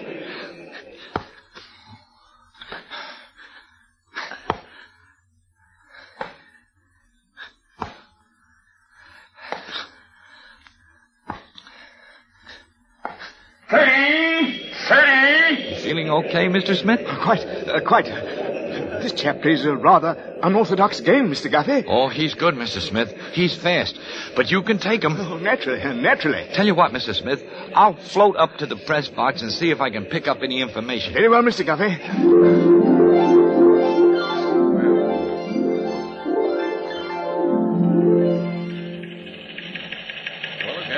I think the Whitlock myth is due to be exploded. The kid's a flash in the pan. Oh, he started like a house afire. You got to admit that. Yeah?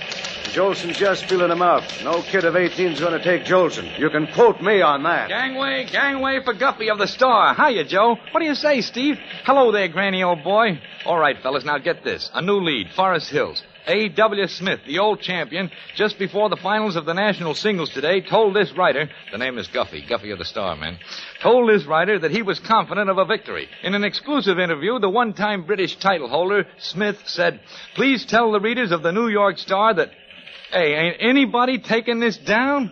Don't you guys know a story when you see it?" Oh, hey, Steve. Yeah, Granny? Did I ever get your buck in that collection we took up? You know, the flowers for Bill Guffey. Flowers for Guffey? I didn't even know you sent any. Oh, it was just a little bunch. Well, okay, Granny. I'll give you the buck payday. Well, how do you like that? Well, Mr. Smith, you took the first set, 6-4. Yes, Mr. Guffey. Well, I don't know what's become of the game. The man won't stand still. He keeps running up to the net. Why doesn't he stay back where I can drive past him? Everyone knows I can win with drives alone. Yeah, Mr. Smith, but I guess the game has changed a little in 20 years. Oh, it's absurd, ridiculous. I'm quite out of breath. What are they saying up in the press box, Mr. Guffey? Ah, those dopes. Listen, Mr. Smith, they haven't even paid for my flowers yet. I dictate them a red-hot lead, and they yawn in my face. Linesman, ready? Players, ready? There you go, Mr. Smith. Get in there and slug, fella. I'll win, Mr. Guffey. Tell them that for me. Come on now.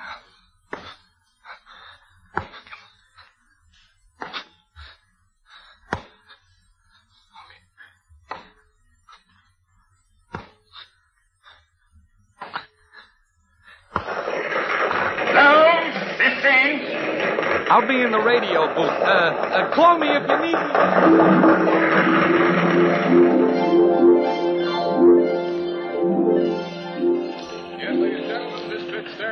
of the hardest-fought tennis title matches your radio reporter has ever witnessed. The form of both contenders is absolutely flawless. Yes, as flawless as Tickner's tantalizing celery Bill juice. Guffey reporting from Forest Hills, ladies and gentlemen, bringing you another exclusive sidelight on today's title match. After winning the first set, A.W. Smith, the pride of the pearly gates, told your correspondent, quote, "I'll win. Just tell them," he said, "I'll win." More news in a moment, but first, a musical interlude. Mr. Guffey! Mr. Guffey! Coming right down, Mr. Smith. Excuse me, fellas. Yeah, Mr. Smith. What's this call, Mr. Guffey? Mr. Smith is going against you. You win the first one, 6-4. You drop the next two, 6-4 and 6-4. Oh, the fellow doesn't play fair. He chases me all over the court. It wears me out. They didn't play tennis like this in my day. It's not right, I tell you, Mr. Guffey. I want you to issue a statement up in the press box. Tell them for me. It's no use, Mr. Smith. They don't hear me. Oh. Listen, Mr. Smith. I told you the game had speeded up in the last 20 years. Haven't you had enough? Leave it to young Whitlock. Come on. Let's get back to the pearly gates and just play our harps, huh? No. I played through. Okay, Mr. Smith. Linesman, ready? Players, ready? I'm pulling for you, Mr. Smith. 15, love. Attaboy, Mr. Smith. You drove right past him. Oh, confound it all. Mr. Smith. Mr. Smith. What happened? What happened? Guffey, I've broken my racket. Oh, gee, that's tough, Mr. Smith. But look, Whitlock's got another racket. Hey, do you want to hit a few with that new racket, Whitlock? No. That's all right. I'll keep on. He's got a new racket, Mr. Smith. Play with that one. No, Guffey. I'm lost without my own racket. Material things mean nothing to me now. It was my love and affection for that old racket that carried me along. Come, Mr. Guffey. We'll be getting on home. I've had enough. Hand me my harp, please. Okay, Mr. Smith.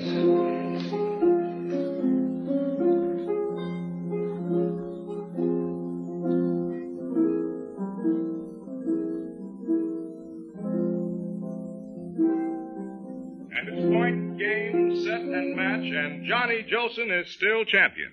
Young Whitlock put up a great battle, but fell completely apart when his racket was broken in the final set.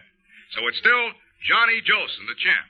And there's another champion, too, ladies and gentlemen. Tickner's tantalizing celery juice. Drink it 6 times a day. You'll feel like a million.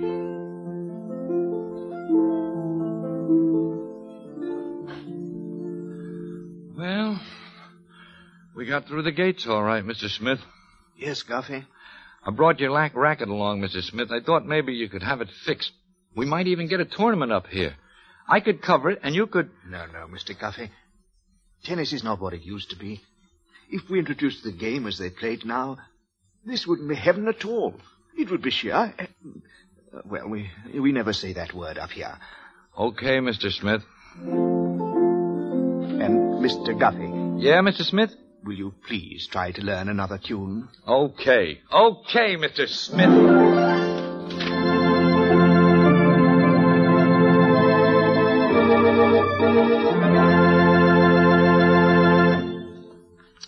Well, fellas, there you are. Bill Tilden's fantasy, The Phantom Drive.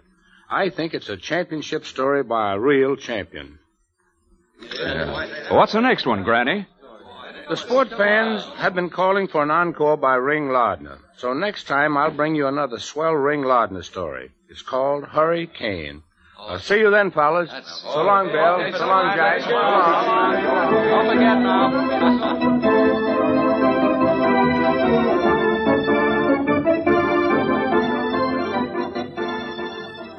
This has been another visit to the Sportsman's Club for the favorite sports stories of Grantland Rice, which meets every Saturday at this time.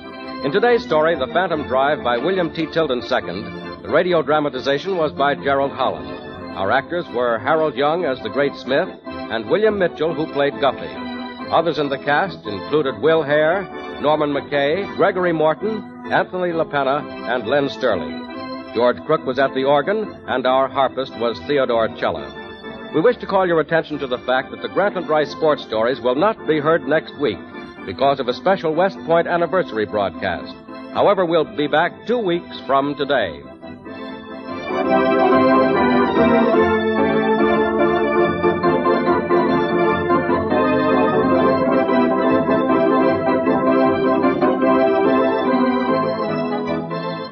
So 2 weeks from today, friends, join us again at the Sportsman's Club for another sports story especially selected for you by the Dean of American Sports Writers, Grantland Rice. Grantland Rice appeared in person, and the production was under the direction of Tony Leader. This is the National Broadcasting Company.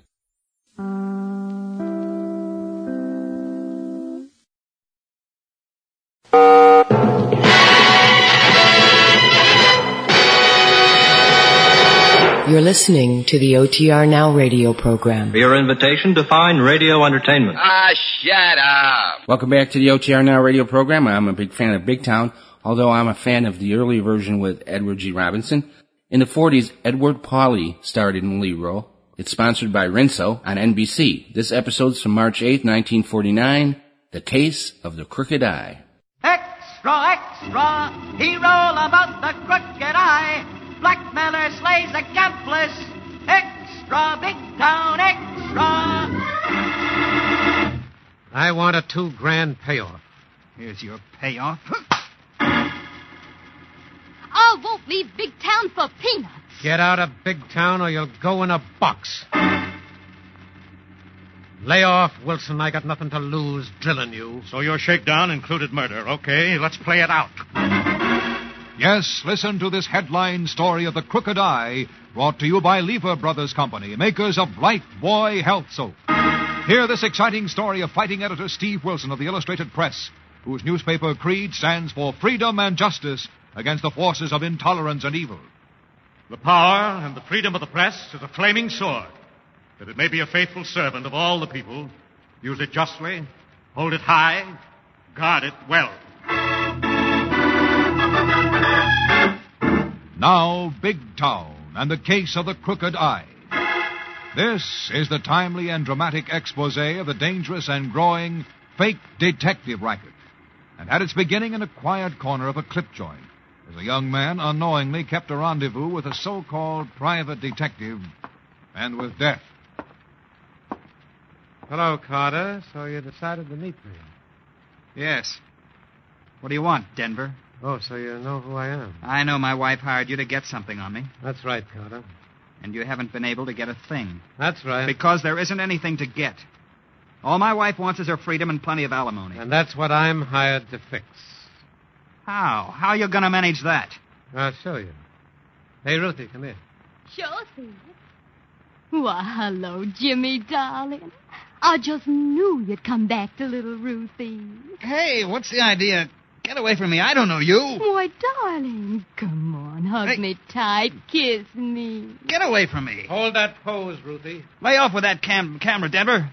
Okay, break the clinch, Ruthie. I got all on you. Yes, get away from me, you little fool. Okay, handsome. I got to get ready for my chorus routine. Don't think it wasn't fun. All right, you slimy Seamus. What do you think you're going to gain by this frame-up? About $2,000, Carter. What makes you think I'd give you $2,000 if I had it? Because it'll cost you plenty more if your wife gets a fat alimony settlement. Why, you dirty blackmailer. No, you got me wrong, Carter. I'm just selling you a very valuable camera. You're not selling me anything. Got a swell flash attachment, good fast lens, takes perfect pictures, never misses. Neither do I. Oh, don't telegraph your punches, sucker. Oh, come on, Carter, straighten up. I used to train pugs before I got in the detective racket. Let me show you how. Oh. Okay, sucker. Here's my card and address. When you come out of that slugging and raise the dough to buy this camera. Hey, mister. The management of this joint don't like fist fighting so early in the evening. Get back on the door, you big comic. Nothing's doing because besides being doorman, I am likewise the bouncer. Beat it or I'll bounce you off the wall. Uh-huh. Tough guy. Yeah, take a look at that dope on the floor and beat it or I'll give you some of the same. Two other fellas we both think we are. Let's take a look. Lay off. Let go. Hey. How do you like this Russian bear hug? Lay off, will you? You'll crack my ribs. Yes, rib cracking is a specialty with Boris Godunov, who forsook the ballet for making with wrestling grunts. Now, you put me down, you crazy snug. Sure. First I raise you up high and toss you like a bull. How you like some encores, maybe? I'll get you a job for this. I'll sue this stub. You tell that Carter dope he better see me tonight.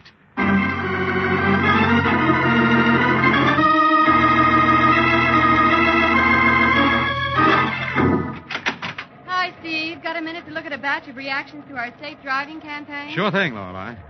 Golly, look at these letters. There are hundreds of them. Good. We'll publish some of them. When the public takes over a campaign, we owe it to them to keep it rolling. Yes, you can't have a safe driving week and then forget it the rest of the year. I'll pick out the best letters and give them to Fletcher on City Desk. Do that. And what about that upriver pollution scandal? I'm checking on that, Steve, but some upstate politicians are sitting on the lid. Well, they better do something before public indignation blows the lid off. And some of them out of office. Or into jail. Uh-oh. Your private line to your so-called underworld listening post. Yes, I'm expecting a tip on the new racket in our own big-town backyard, Lorelei. Steve Wilson, Illustrated Press. Mr. Wilson, this is Boris Goodenough, Nijinsky Pavlovich speaking in person. Hello, Boris. How's the doorman business? Confidentially, Mr. Wilson, it is like something from nothing good, which is why I'm calling you. What's the trouble, Boris? Here in the checks room of the big town parrots cage, I have got a beat-up nice young feller who's got plenty of trouble, Mr. Wilson. Is he badly hurt, Boris? Not much yet, but soon, maybe. Why was he beaten up, Boris? Blackmails he won't pay, I think. Blackmail? Who beat him up? One very tough private detective fella, but I am tougher, and him I bunt out. Nice going, Boris, but are you sure the man was a private detective? Absolutely positively, Mr. Wilson. On account of with this young Carter fella, he leaves a card along with a couple of black eyes. Now, wait a minute, Boris. Any real private detective would lose his license for that. What's the name on the card? On the card, it says, see, Denver. Denver. Yes, I've heard about him. His license was revoked 6 months ago, Boris. Can you keep young Carter there a few minutes? Sure, easy, Mr. Wilson. He don't feel like standing up much yet, let alone go any places in a hurry. Well, take good care of him, Boris. We'll be over at the parrot cage in 10 minutes flat. Come on, Lorelei. Another dirty racket. Go get your coat and so-called hat.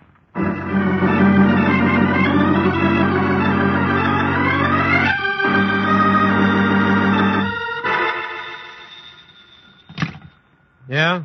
That you, said, honey? Who else would be answering my phone, Featherbrain? Oh, honey. Save the Scarlett O'Hara Act. What's the idea of phoning me at my office? Well, I thought I'd better tell you what happened after you left the club. Don't tell me that punk complained to the cops. Oh, no. He's still half out on his feet from that beating you gave him. But that crazy Russian doorman called somebody. Who did he call? Some newspaper guy named Wilson. Wilson. Steve Wilson, the racket-busting newsie of the press? Yeah. And he's coming right over. Where are you, Ruthie? Back in the chorus dressing room. Well, get out of there, quick. But, honey, I dressed for my act. Well, get out of there. Go to your apartment and pack your stuff. But why, honey? You're getting out of Big Town to where Wilson can't find you and quiz you. But I don't want to leave Big Town. I got a contract. You'll have a busted head if you don't do like I say. But, honey, I ain't got any money. I'll get your money. Get out of there. Go pack your stuff, but quick.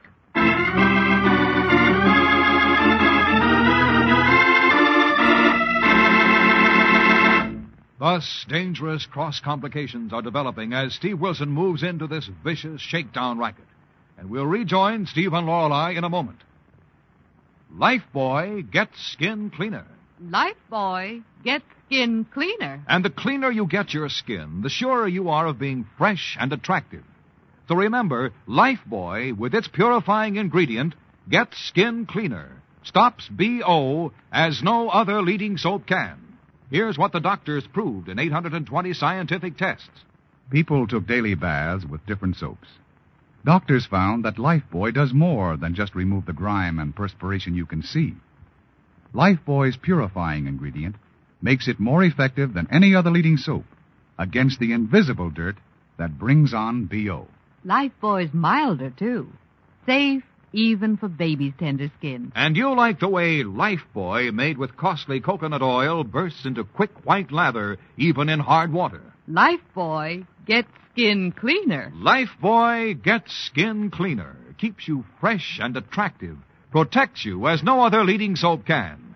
Bathe with Lifebuoy every day. Get the big new bath size. Buy Lifebuoy right away.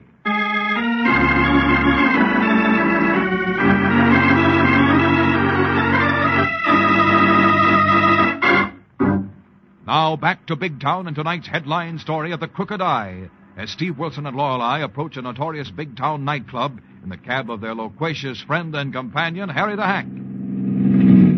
Say, boss, Miss Kilpine. Say it, Harry. But get us to the parrot cage intact. Oh, fear not, Miss Kilpine. I have been reading them safe driving articles of yours in the press, and whilst I have always thought I was a pretty careful driver, I have come to the conclusion none of us cannot be a little more careful, if you get what I mean. We get it, Harry. What were you going to say? I was just about to offer the services of me and my trusty knock in the event of any eventualities with this crooked eye with whom you are about to tangle. Thanks, Harry, but I hope we can settle this without any more violence. Just stop at the parrot cage and wait a few minutes. I may want to have you hack me to Denver's so-called office. The first is as good as done, and the second will be a pleasure. All right, Lorelei. Let's go get this Carter boy's story. Oh, wait a minute, Steve. There's Boris coming out of the club, half carrying somebody. Holy moly, the guy's lugging looks out on his feet. Yes, Boris must have a good reason for moving him. Mr. Wilson, maybe you better get this fellow away from here and to some doctor quick. Good grief. He's unconscious. Yes. And when I'm phoning you, he acts like he is getting better. Then he goes out like a light. Boris, you shouldn't have moved him. He may be suffering from concussion. Get him in the cab here. Yes. Let me give you a hand, Boris. We better get him to a hospital. Just hold the taxicab door open, Mr. Wilson. Him, I handle like a baby. Well, get here in the back with him, Boris. I'll sit on the jump seat. Yes. I hold him, and you see if there is anything you can do, Miss Killiburn. Oh, Steve, his head's cut. There's blood behind his ear. Yes, drive to the general hospital, Harry. Check, boss, on a double.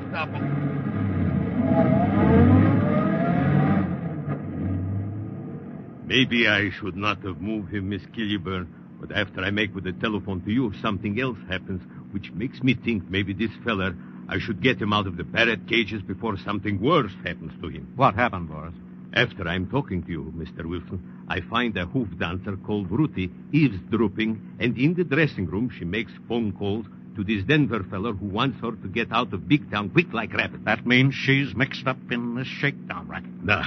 And she dressed quick and runs to her apartment to pack some things. That fits. You know where she lives, Boris? At the Big Town Arm. Harry, stop the cab. Check, boss, but how come? Let us out. Come on, Riley. Well, what about this boy, Boris Steve? and Harry can take him to the hospital. I think we can take care of the rest of his troubles. We'll pick up another cab to the Big Town Arms. Let's go. Come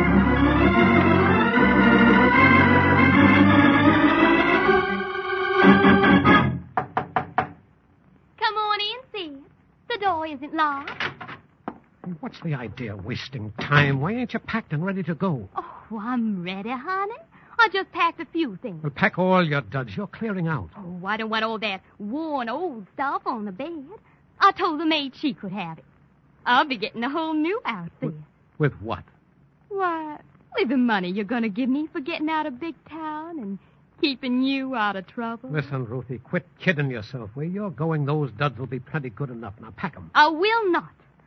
I wouldn't be seen dead in those old rags in Mexico City. You ain't going anywhere near Mexico City. All right, then. Get me a plane ticket to Hollywood. Hollywood? Okay, Florida. I can get a chlorine job down there. And the place is simply crawling with sugar daddy. Now, listen, Featherbrain, you're going to a hideout, a boarding house upstate about 50 miles from here. I am not. I'm not going to go twiddle my thumbs in some cheap dump to keep you out of a jam. Listen, you... Stop it, Sid. You're hurting my arm. I'll wring your neck if you don't do like I tell you. Pack that stuff quick. Sid, I won't give up my job at that parrot cage. My nice gentleman friends. For you or anybody else. You tin-horn shamus. Oh, so now I'm a tin-horn shamus. Am I? You keep away from me, Sid. If you beat me up like you did that Carter kid, I'll tell that guy Wilson everything I know about you. Oh, yeah? Yeah. Keep away from me, Sid. I'll tell all about the guys and dames I helped you frame for shakedowns. You've dropped your southern accent, honey child. Stop backing away from me. You'll fall out that window. Keep away from me, Sid. Don't you dare hit me. Well, you're going to talk. You're going to squawk. Oh, no, I won't, Sid. I didn't mean it. I was only kidding. I don't go for kidding. I didn't mean it, Sid. You can't blame a gal for trying to make a good deal. I didn't really mean it. I'll go anywhere you say. I'll say you will, you double-crossing, two-timing little twist. Sid, let go. I'll go to that dump. I'll stay there. I've changed my mind. Why? What's happened to Carter? Is he dead? He was out cold when I left the club. It don't matter. You'd cross me up. You'd shake me down if you got a chance. Oh, no. Sell me out. No. Turn state's evidence if that dope dies. No, I won't, Sid. Please let me go. I ain't gonna chance it. Hold still. Sid, what are you gonna do? I'm gonna make sure you don't squawk to Wilson or anybody else.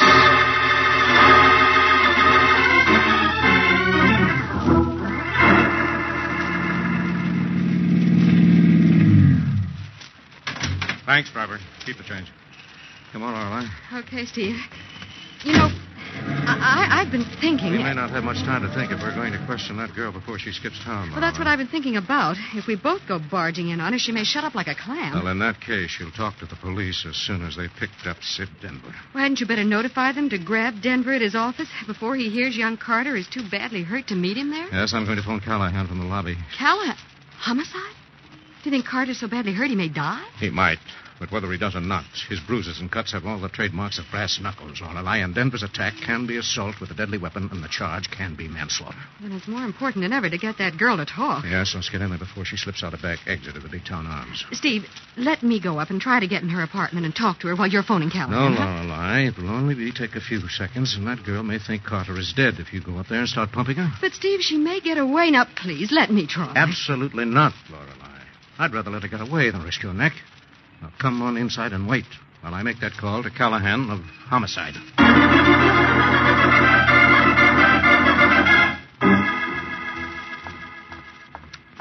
Doggone Steve Wilson. Always trying to keep me from doing my reporter job because I happen to be a female. Oh, this must be Ruthie's apartment.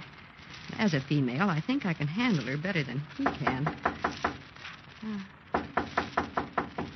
Golly, I hope we haven't missed her. Yeah? Oh. Hello. What do you want? I want to see Ruthie. Who wants to see Ruthie?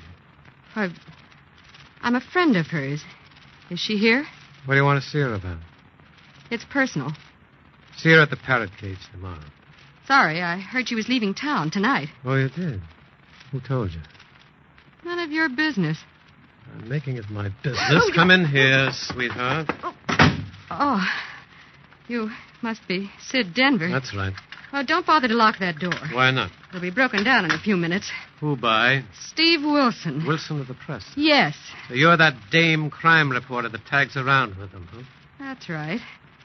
Only this time, because I foolishly disobeyed orders, he's going to be tagging around after me. Where is the slug now? He's downstairs phoning Callahan of homicide. Homicide? Yes, we thought it might be handy to have him around in case young Carter dies of that beating you gave him. Who says I beat him? We have one good witness, and Ruthie will make two. Where is she? She's gone. She beat it out of town. Without any street clothes? Yeah. Kind of sudden, wasn't it? Yeah, it was awful. What are you gaping at? That piece of black crepe dress material caught in the crack of that closed closet door over there. So what? Black crepe could be so appropriate for some things. Wait, don't go away, beautiful. Oh, looks like I walked in on something. You sure have. Since you're so curious, come on. You're going in that closet for a better look.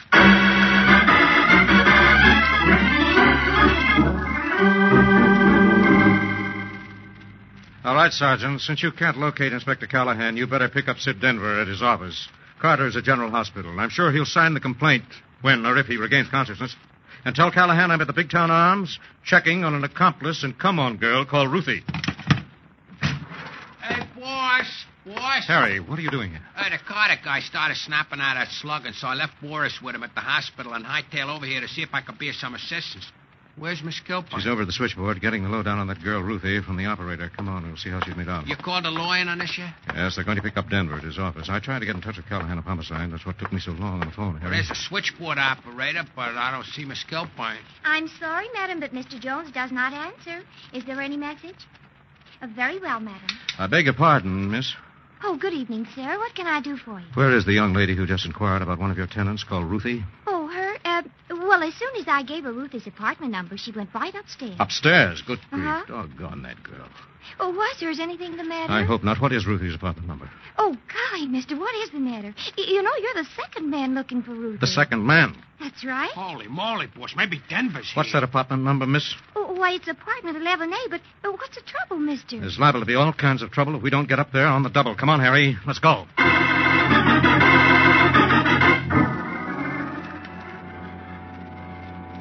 Golly, but these automatic elevators are slow, boss. Even so, it's quicker than climbing 11 flights of stairs. To say nothing of the shape we'd be in when we got up. This is it. Yes, come on, but wait in the hall.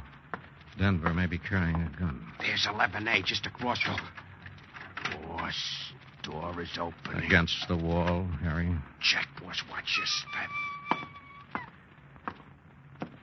Oh, wait a minute, Denver. Wilson. Yes? Why aren't you at your office waiting for your dirty shakedown payoff? I don't know what you're talking about. Let's go to the apartment and ask your girlfriend, Ruthie. She's gone. She left town. Where's Miss Kilburn? You mean that lippy reporter dame that tags around with you? Yes, I mean Lorelei Kilburn. She ain't sure. You're a liar. She came up here a few moments ago. Now, get out of the way. Lorelei. Lorelei. All right, you nosy newspaper slug. Shut up. Turn around. Oh. So now it comes to guns. Yeah. Your shakedown has turned to murder. Okay. Let's play this out.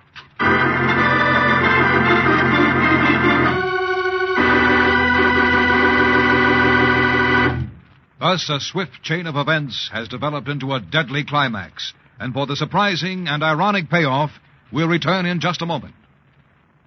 Lifebuoy gets skin cleaner. Lifebuoy gets skin cleaner. And the cleaner you get your skin, the surer you are of being fresh and attractive. So remember, Lifebuoy, with its purifying ingredient, gets skin cleaner, stops BO as no other leading soap can. Here's what the doctors proved in 820 scientific tests. People took daily baths with different soaps. Doctors found that Lifebuoy does more than just remove the grime and perspiration you can see. Lifebuoy's purifying ingredient makes it more effective than any other leading soap against the invisible dirt that brings on BO. Lifebuoy's milder, too. Safe, even for baby's tender skin. And you'll like the way Lifebuoy, made with costly coconut oil, bursts into quick white lather, even in hard water. Lifebuoy gets skin cleaner. Lifebuoy gets skin cleaner, keeps you fresh and attractive, protects you as no other leading soap can. Bathe with Lifebuoy every day. Get the big new bath size. Buy Lifebuoy right away.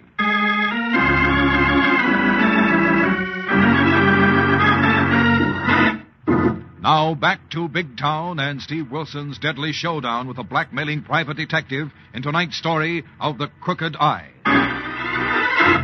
Clam up, Wilson. Stay put while I give with the frisk. You're wasting time, Denver. I don't carry a gun. And even if you haven't committed a murder, you're risking a long jail term for possession of that one in your hand. I got a permit for this run. Your permit was revoked when you lost your private operator's license for being a crooked eye. And a disgrace to your profession. Keep talking and I'll knock your teeth in. Put down that gun and I'll give you a chance. Clam. Oh. So Lorelei Kilburn didn't come here? Isn't in this room? Clam up and quit bunching yourself to get this gun or I'll let you have it right now. And your girlfriend, Ruthie, isn't here? She left town? Get away from that hall door. Get over there against the wall. All right. But those taps tell me Ruthie is in that clothes closet dead. You murdered her to shut her up about the Carter shakedown. So what? You shut up. I'm getting out of here. Let him come, boy. Stay out in the hall, Harry. Keep out of sight. Okay. Let him come out through the doorway. Don't show yourself, Harry. He's armed. Killed his girlfriend, has nothing to lose by shooting his way out. You get a skin full of Tommy slugs if he comes this way. On account of the homicide, boys are coming up the elevator and the stairs. Oh, so you did call in the cops on this, If you huh? played according to that rule, you wouldn't have lost your license. Turned crooked, committed murder to cover up, and now find yourself caught like a rat in a trap. Oh, yeah? And I know my way around in and out of dumps like this. Don't try breaking for it. Not out that window, Denver. Stay put, Wilson. I ought to plug you for messing in this. I may need all the shells I got in this gun going down the fire escape. Stay put. Don't be a fool, Denver. Don't step out of that window.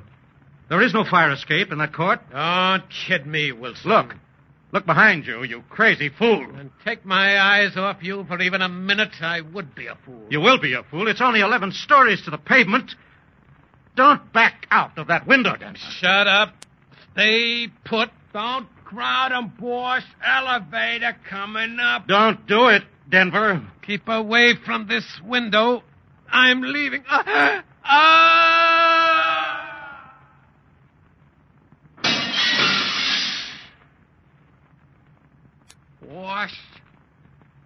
Boss. Come on in, Harry.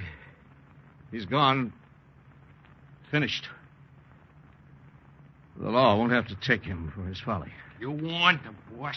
You tried your best to stop him. Oh, yes, Harry, but even so. How did you know there wasn't no fire escape outside of that window? I noticed when I came in through the court. What's keeping those homicide men, Harry? Oh, that was my bluff, boss. I don't know if they're coming or not. Steve, get me out of here. Oh, good grief, Lorelei. In that closet with Ruthie. I've forgotten. Just a minute, Lorelei. I'll unlock the door. Oh, Steve, I'm sorry I didn't listen to you. I could hear what happened, heard that awful falling cry. What about Ruthie? Is there any chance? No, Steve, I tried to revive her. She's been strangled. Good grief. That poor kid. Nothing more than a stooge. Come on, girl. What did she get out of it, even in life? Won't they never learn, boss? Some do before it's too late, Harry, but not enough. Get on the phone, Lorelei. Call Fletch on city desk.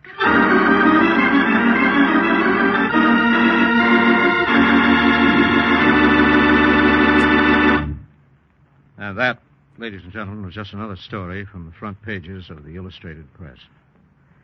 Young Carter recovered, and we played up Ruthie's angle because I honestly feel it may help convince youngsters like her that you can't fool around the fringe of crime without the fatal risk of drowning in its whirlpool.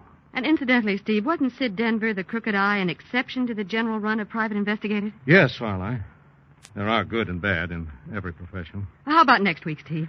Well, next week we're going to dramatize a hard-hitting story of juvenile tragedy and parent delinquency, and headline The Shiny Gun. But right now you seem to have something immediate on your mind, Lorelei. Yes, Steve.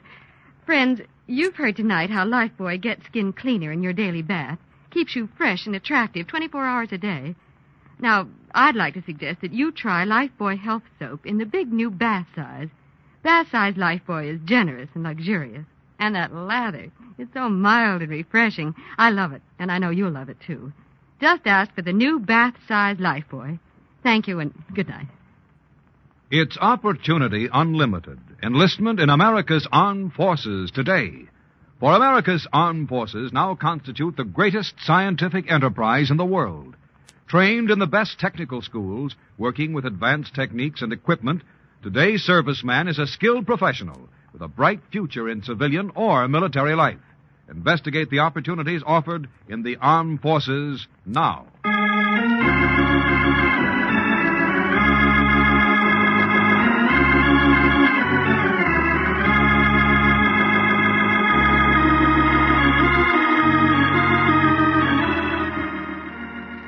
In tonight's dramatization, all names, times, and places are fictional. Big Town features Edward Pawley as Steve Wilson, Fran Carlon as Lorelei Kilburn, and is written and produced by Jerry McGill.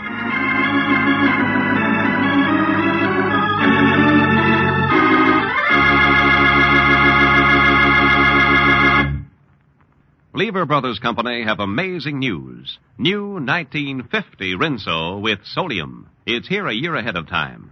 New 1950 Rinso has 3 times the whiter washing action of any other soap. The sensational new washing action of 1950 Rinso gets white clothes whiter than new, washable colors brighter than new, and keeps them whiter, brighter than any other soap. Rinso is so safe for clothes, so kind to hands. Get new 1950 Rinso at your dealers now. Be sure and be with us again next Tuesday at this same time when Lever Brothers Company will again present Big Town. This is your narrator, Dwight Weiss, bidding you good night.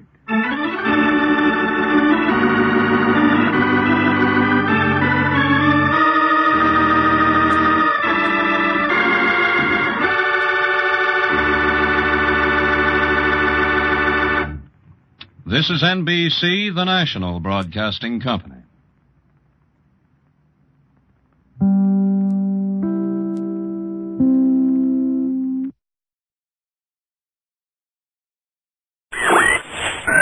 Here's another program on the air. Quiet, please. I'm going to open the door. I want my alimony. Give me my alimony.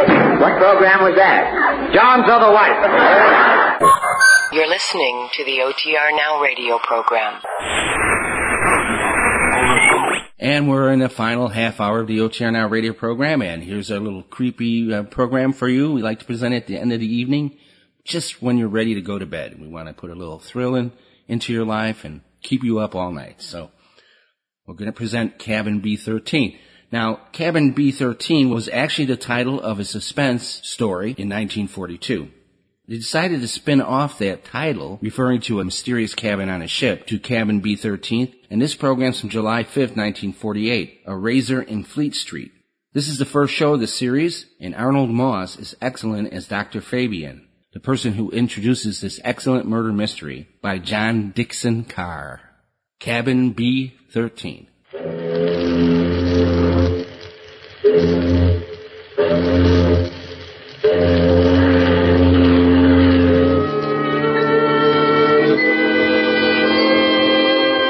Cabin B-13.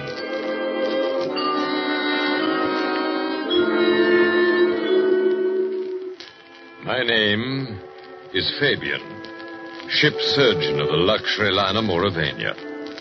Tonight, as we lie alongside the docks at the great port of Southampton, the ship is ghostly, deserted. Our passengers on this world cruise have gone to London. And as I sit here in my cabin, B-13, I'm reminded how the tides and storms of 1,000 voyages have wrought nothing more strange, more sinister than man's desire for adventure in the strange ports and lands we touch. I remember Bill and Brenda Leslie. It was years ago before the war, and the effect on their characters of the mortal terror that overtook them in London.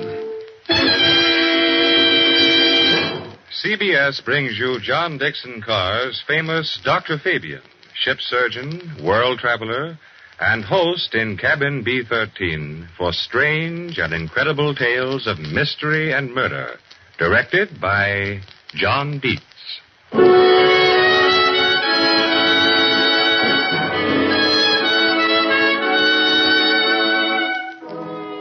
London and Hampden's Hotel in Norfolk Street off the Strand. A quiet little street sloping down to the river. Quiet little hotel. So dingy with its stuffiness of old carpets and yesterday's tea trays that you'd never suspect how fashionable it is or how expensive.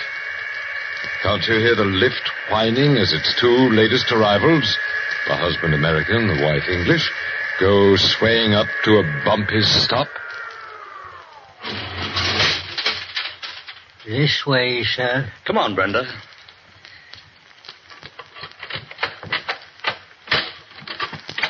Will there be anything else, sir? That's all, thanks. Oh, wait a minute. Here. Oh, thank you, sir. Bill, darling, please don't look so bewildered. Was I looking bewildered? I know the furniture's red plush and dates back to the 1860s. I know we can't get a private bathroom. By George, the waiters look as old as the furniture. But if only we'd gone to Claridge's or the Savoy or Any one of a dozen places I suggested. Darling, you don't understand. No? Who the devil wants to go to Claridge's or the Savoy? This is London. Oh, Bill, I'm afraid I still don't understand. I've been in the diplomatic service for 7 years. I've been stationed in 3 capitals. But I've never been here. It's a lovely old town. Oh, it's home. It's home to me, too, in a way. It's put a spell on my imagination ever since I was a boy so high. Sherlock Holmes, Dr. Fu Manchu, hansom cabs rattling through the fog. Darling, you don't think we still ride about in hansoms. No, but it's the spirit of the thing. Here, look out of this window. Yes? Gray and black buildings. Twilight coming down. And yes, look down there. Where? I don't see anything. It's one of your famous barrel organs. Here, let's have the window up. It's under our windows, Brenda. What's the tune, dear? Do you know it? Oh, something about she was a lassie from Lancashire. It's a very old one. But it's right, don't you see? Everything's right. And if I crane out of the window sideways like this, I can see down to the river. That's where the bodies fall off walls and the police launches go out. Oh, Bill, please listen to me. Yeah? Put your arms around me. Look down at me. There. I have a funny face. I admit I have a funny face. I love you terribly, Bill. I don't mean any words like very much or a lot. Just silly and terribly. But of all the romantic Americans I've ever met, you have the most absurd and fantastic ideas about England. You don't really expect to find Scotland Yard men in bowler hats trailing you every step. Now, do you? That wasn't the point, Brenda. I only When you said think that... about it, just remember the barrel organ. Safe, stodgy, comfortable. That's London, Bill. Will you remember? Well, at least they've got telephones in this place. Hello? Mr. William Leslie? Yes, speaking. This is the reception desk, Mr. Leslie. There's a man here who insists on seeing you. In fact, the man is on his way upstairs. He's a police officer. What did you say? A police officer, sir. A police officer, huh? I see. He isn't by any chance from Scotland Yard? Yes, sir. I thought you might like to know. Did you hear that, Brenda? Yes, I heard it, but surely... About 6 hours in England. Oh, this is ridiculous, Bill. There must be some mistake. Well, there probably is. All the same, come to think of it, I don't feel very keen about facing one of these bowler hats in real life. But why do they come to us? We haven't done anything. Nothing I can think of. That's what worries me. Get ready for the hat and the raincoat and the cropped mustache. Yes? Mr. Leslie? Mrs. Leslie? That's right. Won't you come in? Thank you. Sorry to have to trouble you, sir. I'm a police officer. Metropolitan CID. Here's my warrant card. I see. Chief Inspector... Bradford, sir. And I'm bound to tell you I'm here about a pretty serious matter. But we haven't done anything Easy, Brenda, easy. Sit down, Inspector. Thank you, sir. Now, don't mind my notebook. It's a mere formality. You and your wife arrived this morning by the Mauravania. Your wife is British and carries her own passport, correct? Yes, that's correct. A week from today, you leave by the same ship for Lisbon. At Lisbon, you take up a new diplomatic assignment at the American Embassy. Correct? Yes, just one moment. I'd like you to look at this snapshot I have here. Who is it? But it's Bill. I mean, except for that awful shirt and tie. Well, it is Bill. So help me, I never had that picture taken. I know you didn't, Mr. Leslie. That's Flash Morgan. Ever hear of him? Never. Is he wanted for something? He's wanted for several murders. We won't mention bank robbery. Also, he's a ripper, if you know what that means. Uses a razor and likes it. Me, the image of a famous murderer? They don't look so different from the rest of us. Do you realize, sir, you can't leave this hotel without being nabbed as Morgan by the first copper you meet? But I can prove who I am. I've got my papers. You got your papers. Right. Suppose Morgan gets them. Morgan? The Mauravania sails a week from today. Somebody called William Leslie, carrying diplomatic immunity, sails with her.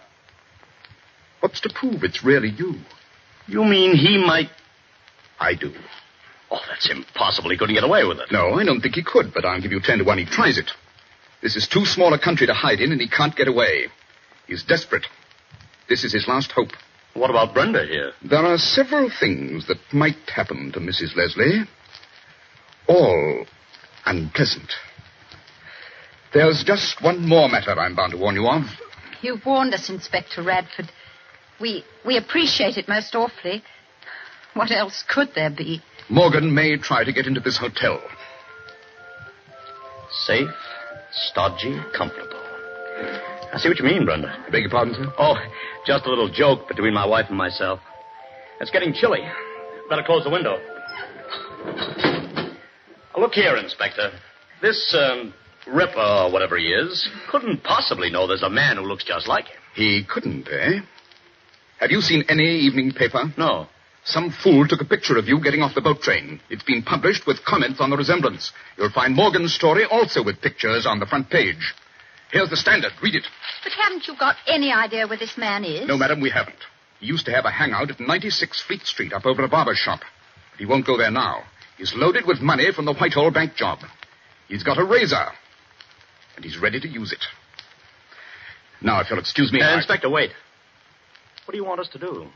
I want you to stay in this hotel, both of you, until that boat sails. Cooped up here for a week, just on a theory of yours? Yes, Mr. Leslie. Just on a theory. Suppose I do go out. I can't stop you, sir. The guard I'm leaving here can't stop you. But I might send you some photographs of people with their throats cut. Sorry to have upset you. Good day.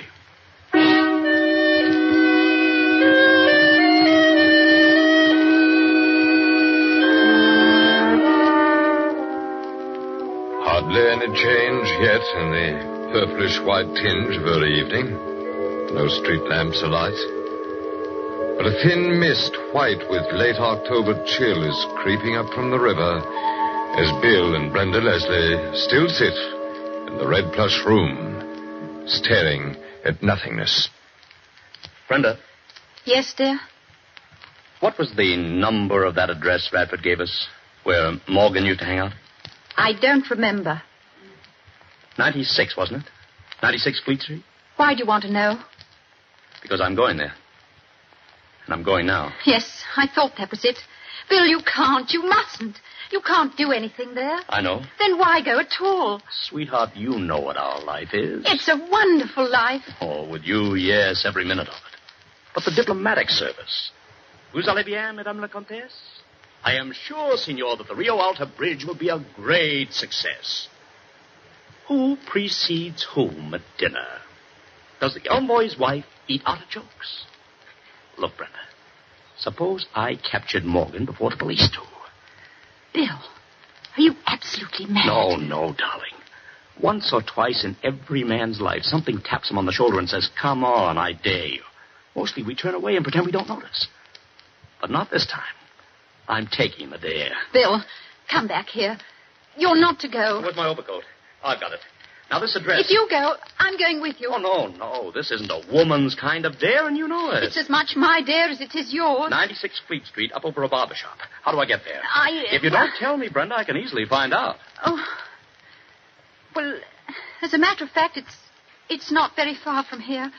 You could walk it in 10 minutes. That's better. That's much better.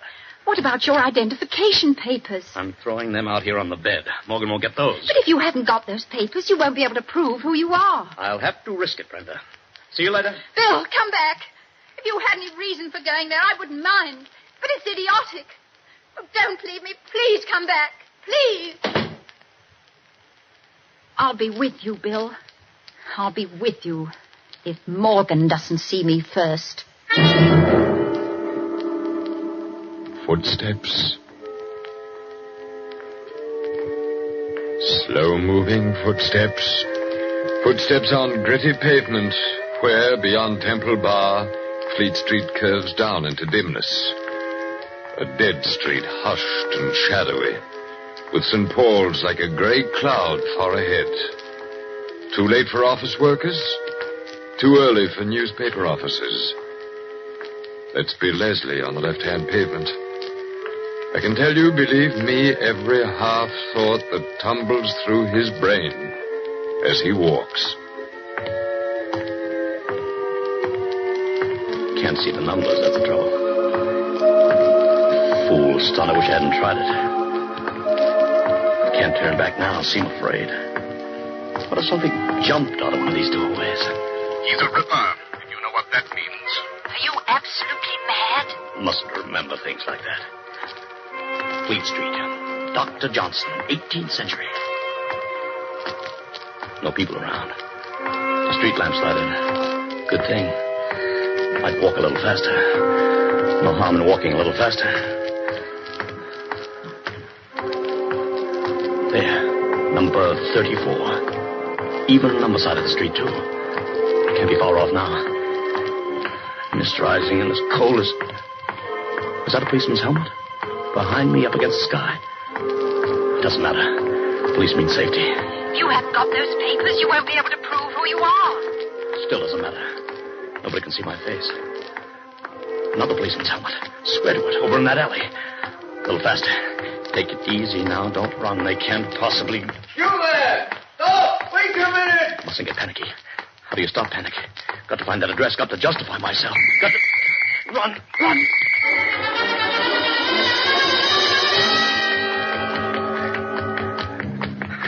96. Little entry. No door. Flight of steps. Easy on the jump now. Run up quiet as you can. Door with glass panel. Henry M. Jenkins, Bob. Door open and... A large room, perhaps not too clean, with a cork floor giving back no sound. Facing you, a window. On your left, another door. On your right, a wall of mirrors with 2 white barber chairs. This is what Bill Leslie sees amid a gleam of mirrors and a thick odor of hair tonic. On a white stool sits a little old man with yellow-white hair and a reddish nose, peering up from a paper with Cockney friendliness. Why, I beg your pardon. I didn't mean to crash in like this. Not a bit of it, sir. Nobody here, sir. Glad to have you come up any way you like. I've come about something important. Oh, I want to shave, please. And I'll just close this door. Shave, sir? Very good, sir. If you'll just come over here. That's it. Your overcoat, sir. Allow me. Oh, thanks. And in this chair, please. Now, we'll just whip out the cloth and round your neck it goes. Oh, wait a minute. Don't tilt me backwards yet. Are you Mr. Jenkins? And now that, sir, is what I call a real honor. What's so funny about it? Sorry, sir, it's only a joke. My name is Jenkins, and that's a fact. But mostly the gentlemen call me Old Scratch. Old Scratch? Oh, not in a religious way. Lummy, I should hope not. With me, a chapel goer for 40 years, and a teetotaler so's me hand wouldn't shake. Excuse me, sir. Mix the lather. No, sir, it's only a joke. If they call me Old Scratch, or as it might be Old Nick, it's 'cause they know I won't nick 'em. Never miss with a razor, I don't. There now. Now we just tip the chair back. And I'll bet this lather I'm putting on is as comfortable as, as going home to tea and kippers on a night like this. It's remarkable, sir, how comfortable... Here, sir. What is it? What's wrong? I was trying to signal you, that's all. Eh? Keep on lathering. Don't speak any louder than I do. What is it, sir? What's up? Flash Morgan has just come in. Who? Flash Morgan. But there's nobody here but you and me. Lift your head up and look. You didn't see him. You were looking at the shaving mug. I saw him come in by the door from the stairs when you moved the chair. You sure you don't know who Morgan is? So help me, Harry, I don't. He's a killer. Wanted by the police. The police? Here now. Finish with the lather. Then start shaving. But make it quick. Get a razor. Yes, sir. But... That's it. Where's the bloke? Is he a blooming ghost? He didn't look at either of us. He didn't make a sound. I saw him in the mirror. He bolted the glass paneled door on the inside. Look over and see if it isn't bolted. Yes, sir, it's bolted. He walked to a door at the back of this room. Behind me. Can you see it? Yes, sir. Of course I can see it. Where does that door lead? Upstairs? No, sir. There's no upstairs on this side of the house. But there's got to be. Morgan lived... or had some friends who... Don't move your chin like that. Keep your head where I put it. If you was looking for 96 proper, you must have seen the numbers in a bad light. Oh? That's under the arch and round the back, like a lot of these old houses. This is 96B. And where does the door lead? Only to a cupboard, sir. A big cupboard. Somebody's hiding there now. That's right.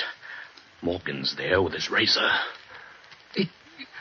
That's the end of the shave, sir. I trust it's satisfactory. Hot towel, sir? Yes, thanks. Hot and steaming. Hang on to your nerve, old Scratch. We'll get him in 2 minutes. Towel satisfactory, sir? I'm a peaceful man, Governor. I don't want no trouble. Now listen. When you take the towel off, go to the shelf under the mirrors and mess around with the bottles. Ask me if I'd like some kind of lotion. And edge toward the glass door. When you get near it, run like blazes and yell for the police. The whole neighborhood is full of cops. Morgan will come out fighting when he hears you run. I'll pick up that high stool and try to hold him off. The cops didn't find me because they went to the wrong 96. That door behind you. Well? The knob's moving. Then we'll have to do it when I count 3. I can't, sir. I just ain't up to it. You can run, can't you? 1, 2, 3. Let us stay where you are, both of you. Oh, well.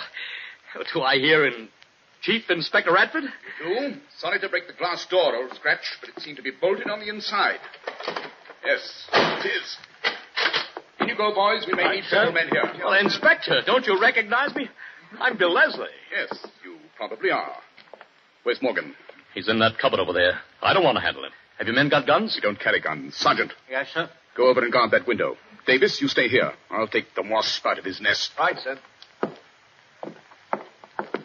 Coming out, Morgan? No?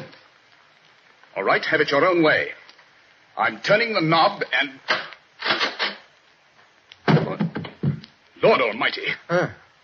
Find that blood, sir. It's Morgan, all right.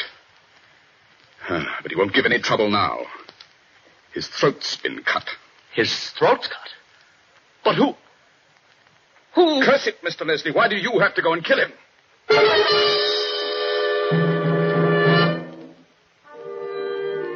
There's a famous building on the Thames embankment. Once red brick with white trimming. Now smoke darkened, redolent of old stone. Inside it looks rather like a hospital, does New Scotland Yard. Not far away down the Misty River, there's a great clock. As 3 persons sit in a small official room. Mr. Leslie, why don't you tell us the truth? Inspector, I have told you the truth. So has old Scratch here. Every word of it. Let's face it, Mr. Leslie. You killed Morgan, and you don't seem to understand the law here. How do you mean? To kill a wanted man, even a murderer, is just as serious an offense as killing the Prime Minister. I can't help you if you say you didn't kill him. But I can get you off scot-free if you admit you did it in self-defense. Look, Inspector. I never set eyes on Morgan except when he walked through that shop. Scratch never saw him at all. I never stirred out of the chair for 1 second. Scratch never left me. Never even took his hands off me for a second. Neither of us did it. Then who killed Morgan? I don't know. The door was bolted on the inside. The window was locked. How could anyone get in? I just don't know. You don't think a ghost got in and killed him? Well, what do you think happened? I know what happened. Oh? Oh, yes. You rather thought you and Morgan would try to corner each other.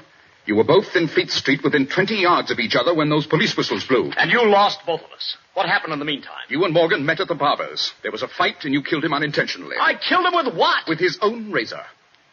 We found it in the cupboard. Then you bribed old Scratch to keep his mouth shut. Here now, Inspector. Easy, Scratch. Stop rocking back and forth. I'd like to tangle up my hair and pull it out by the roots. I'd like to stand on the track with a engine coming. I'd like to... Lummy, ain't there any justice? Morgan was loaded with money, carried 1,000 quid in an oilskin tobacco pouch. It wasn't on his body. If you gave it to Scratch and Scratch hid it in the confusion after we broke in... You know, Inspector, I've been wrong about this whole thing. Oh. That's better. Oh, not the way you mean. I thought my big trouble would be to prove my identity. But you don't doubt my identity. Or do you? I don't know. But officially, until your wife identifies you... That's what I've been asking all night and you won't answer. Where is Brenda? Well, sir, the fact is... You haven't got her locked up somewhere. No, of course not. The fact is, we can't find her. Isn't she at the hotel? No, your wife left the hotel just after you did. Brenda left the... Where'd she go? To 96 Fleet Street. How do you know that? The real entrance to 96 is at the back, up a flight of stairs past the barber's window. One of our men saw her there, then lost her. You mean Morgan may have seen her before he came into the shop and attacked her? Mr. Leslie, you're the one who's got to take it easy. Just sit down, gentle-like. Do you see now why you've got to give up this crazy story that you didn't kill Morgan and that you and old Scratch were never out of each other's sight? But it's true. Don't you see what I want to know? Did Morgan kill your wife? I want to know whether there was any blood on the razor before you fought Morgan. This, as they say in the nursery books, is an office. That's a filing cabinet. You're smoking a pipe. I've got to hold on to things because they're getting blurred. Blast you, I never fought Morgan. Want to think it over for a while? Brenda's dead. That's what you're saying. Don't start to object. That's what you're intimating.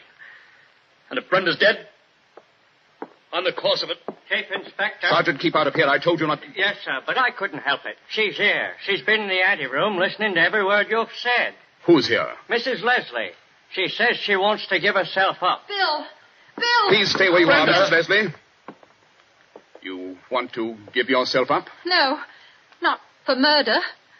Oh, I'm so horribly frightened and mixed up. I don't know what I did say.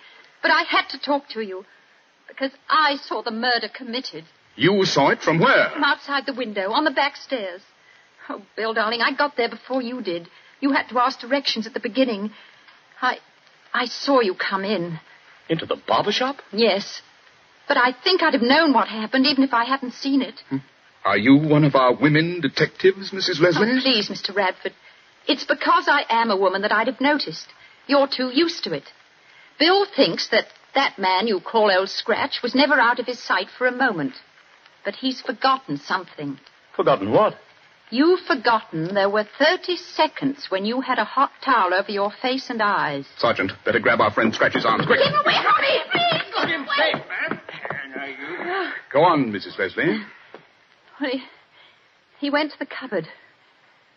He opened the door only partly and slashed inside. He dropped the razor inside and came back with an oilskin pouch of money. He put the money under a trap in the cork floor.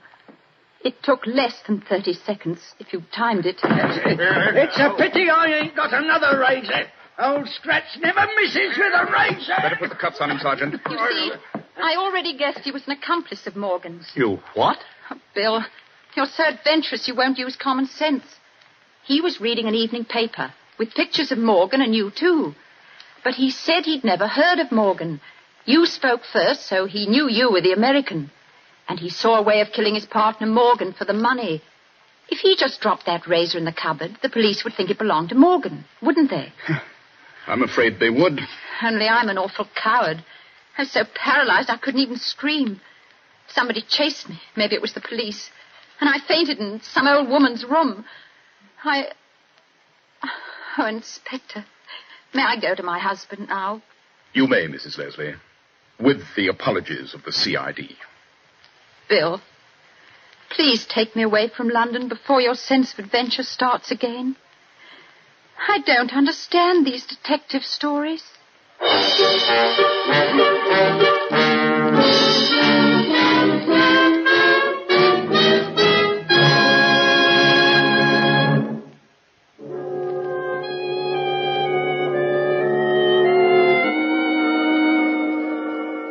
And so, in rather a pleasant vein, I end my story of the husband who sought trouble and the wife who got him out of it.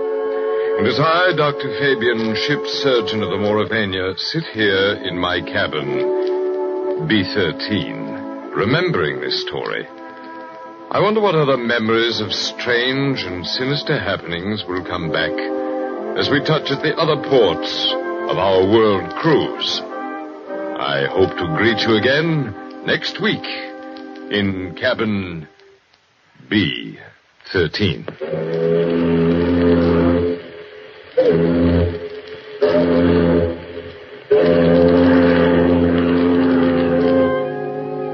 Next week, as the Mauravania docks at Cherbourg, Dr. Fabian will bring you from his cabin, B13, a story in which he himself plays a small part.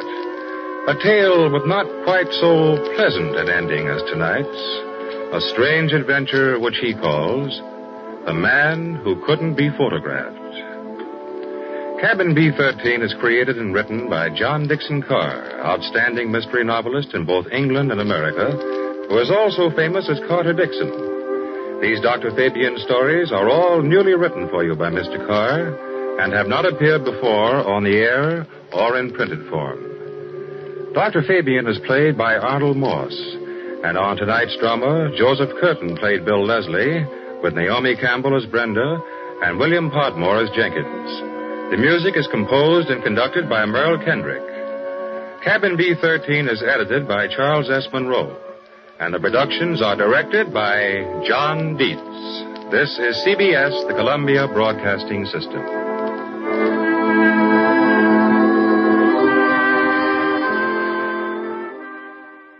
Well, time's run out for the OTR Now radio program. Be sure to visit our website where you can find all sorts of old-time radio for your enjoyment at www.otrnow.com. Tune in next time when we present more of this great old-time radio.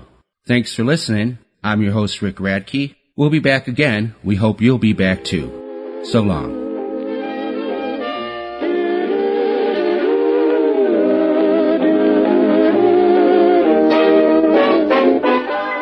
For more information on our programming, please visit www.otrnow.com. Email us at otr@starcreations.com or write us at P.O. Box 17148, Long Beach, California, 90807. OTR Now is a registered trademark of Star Creations. This is a Star Creations production. All rights reserved.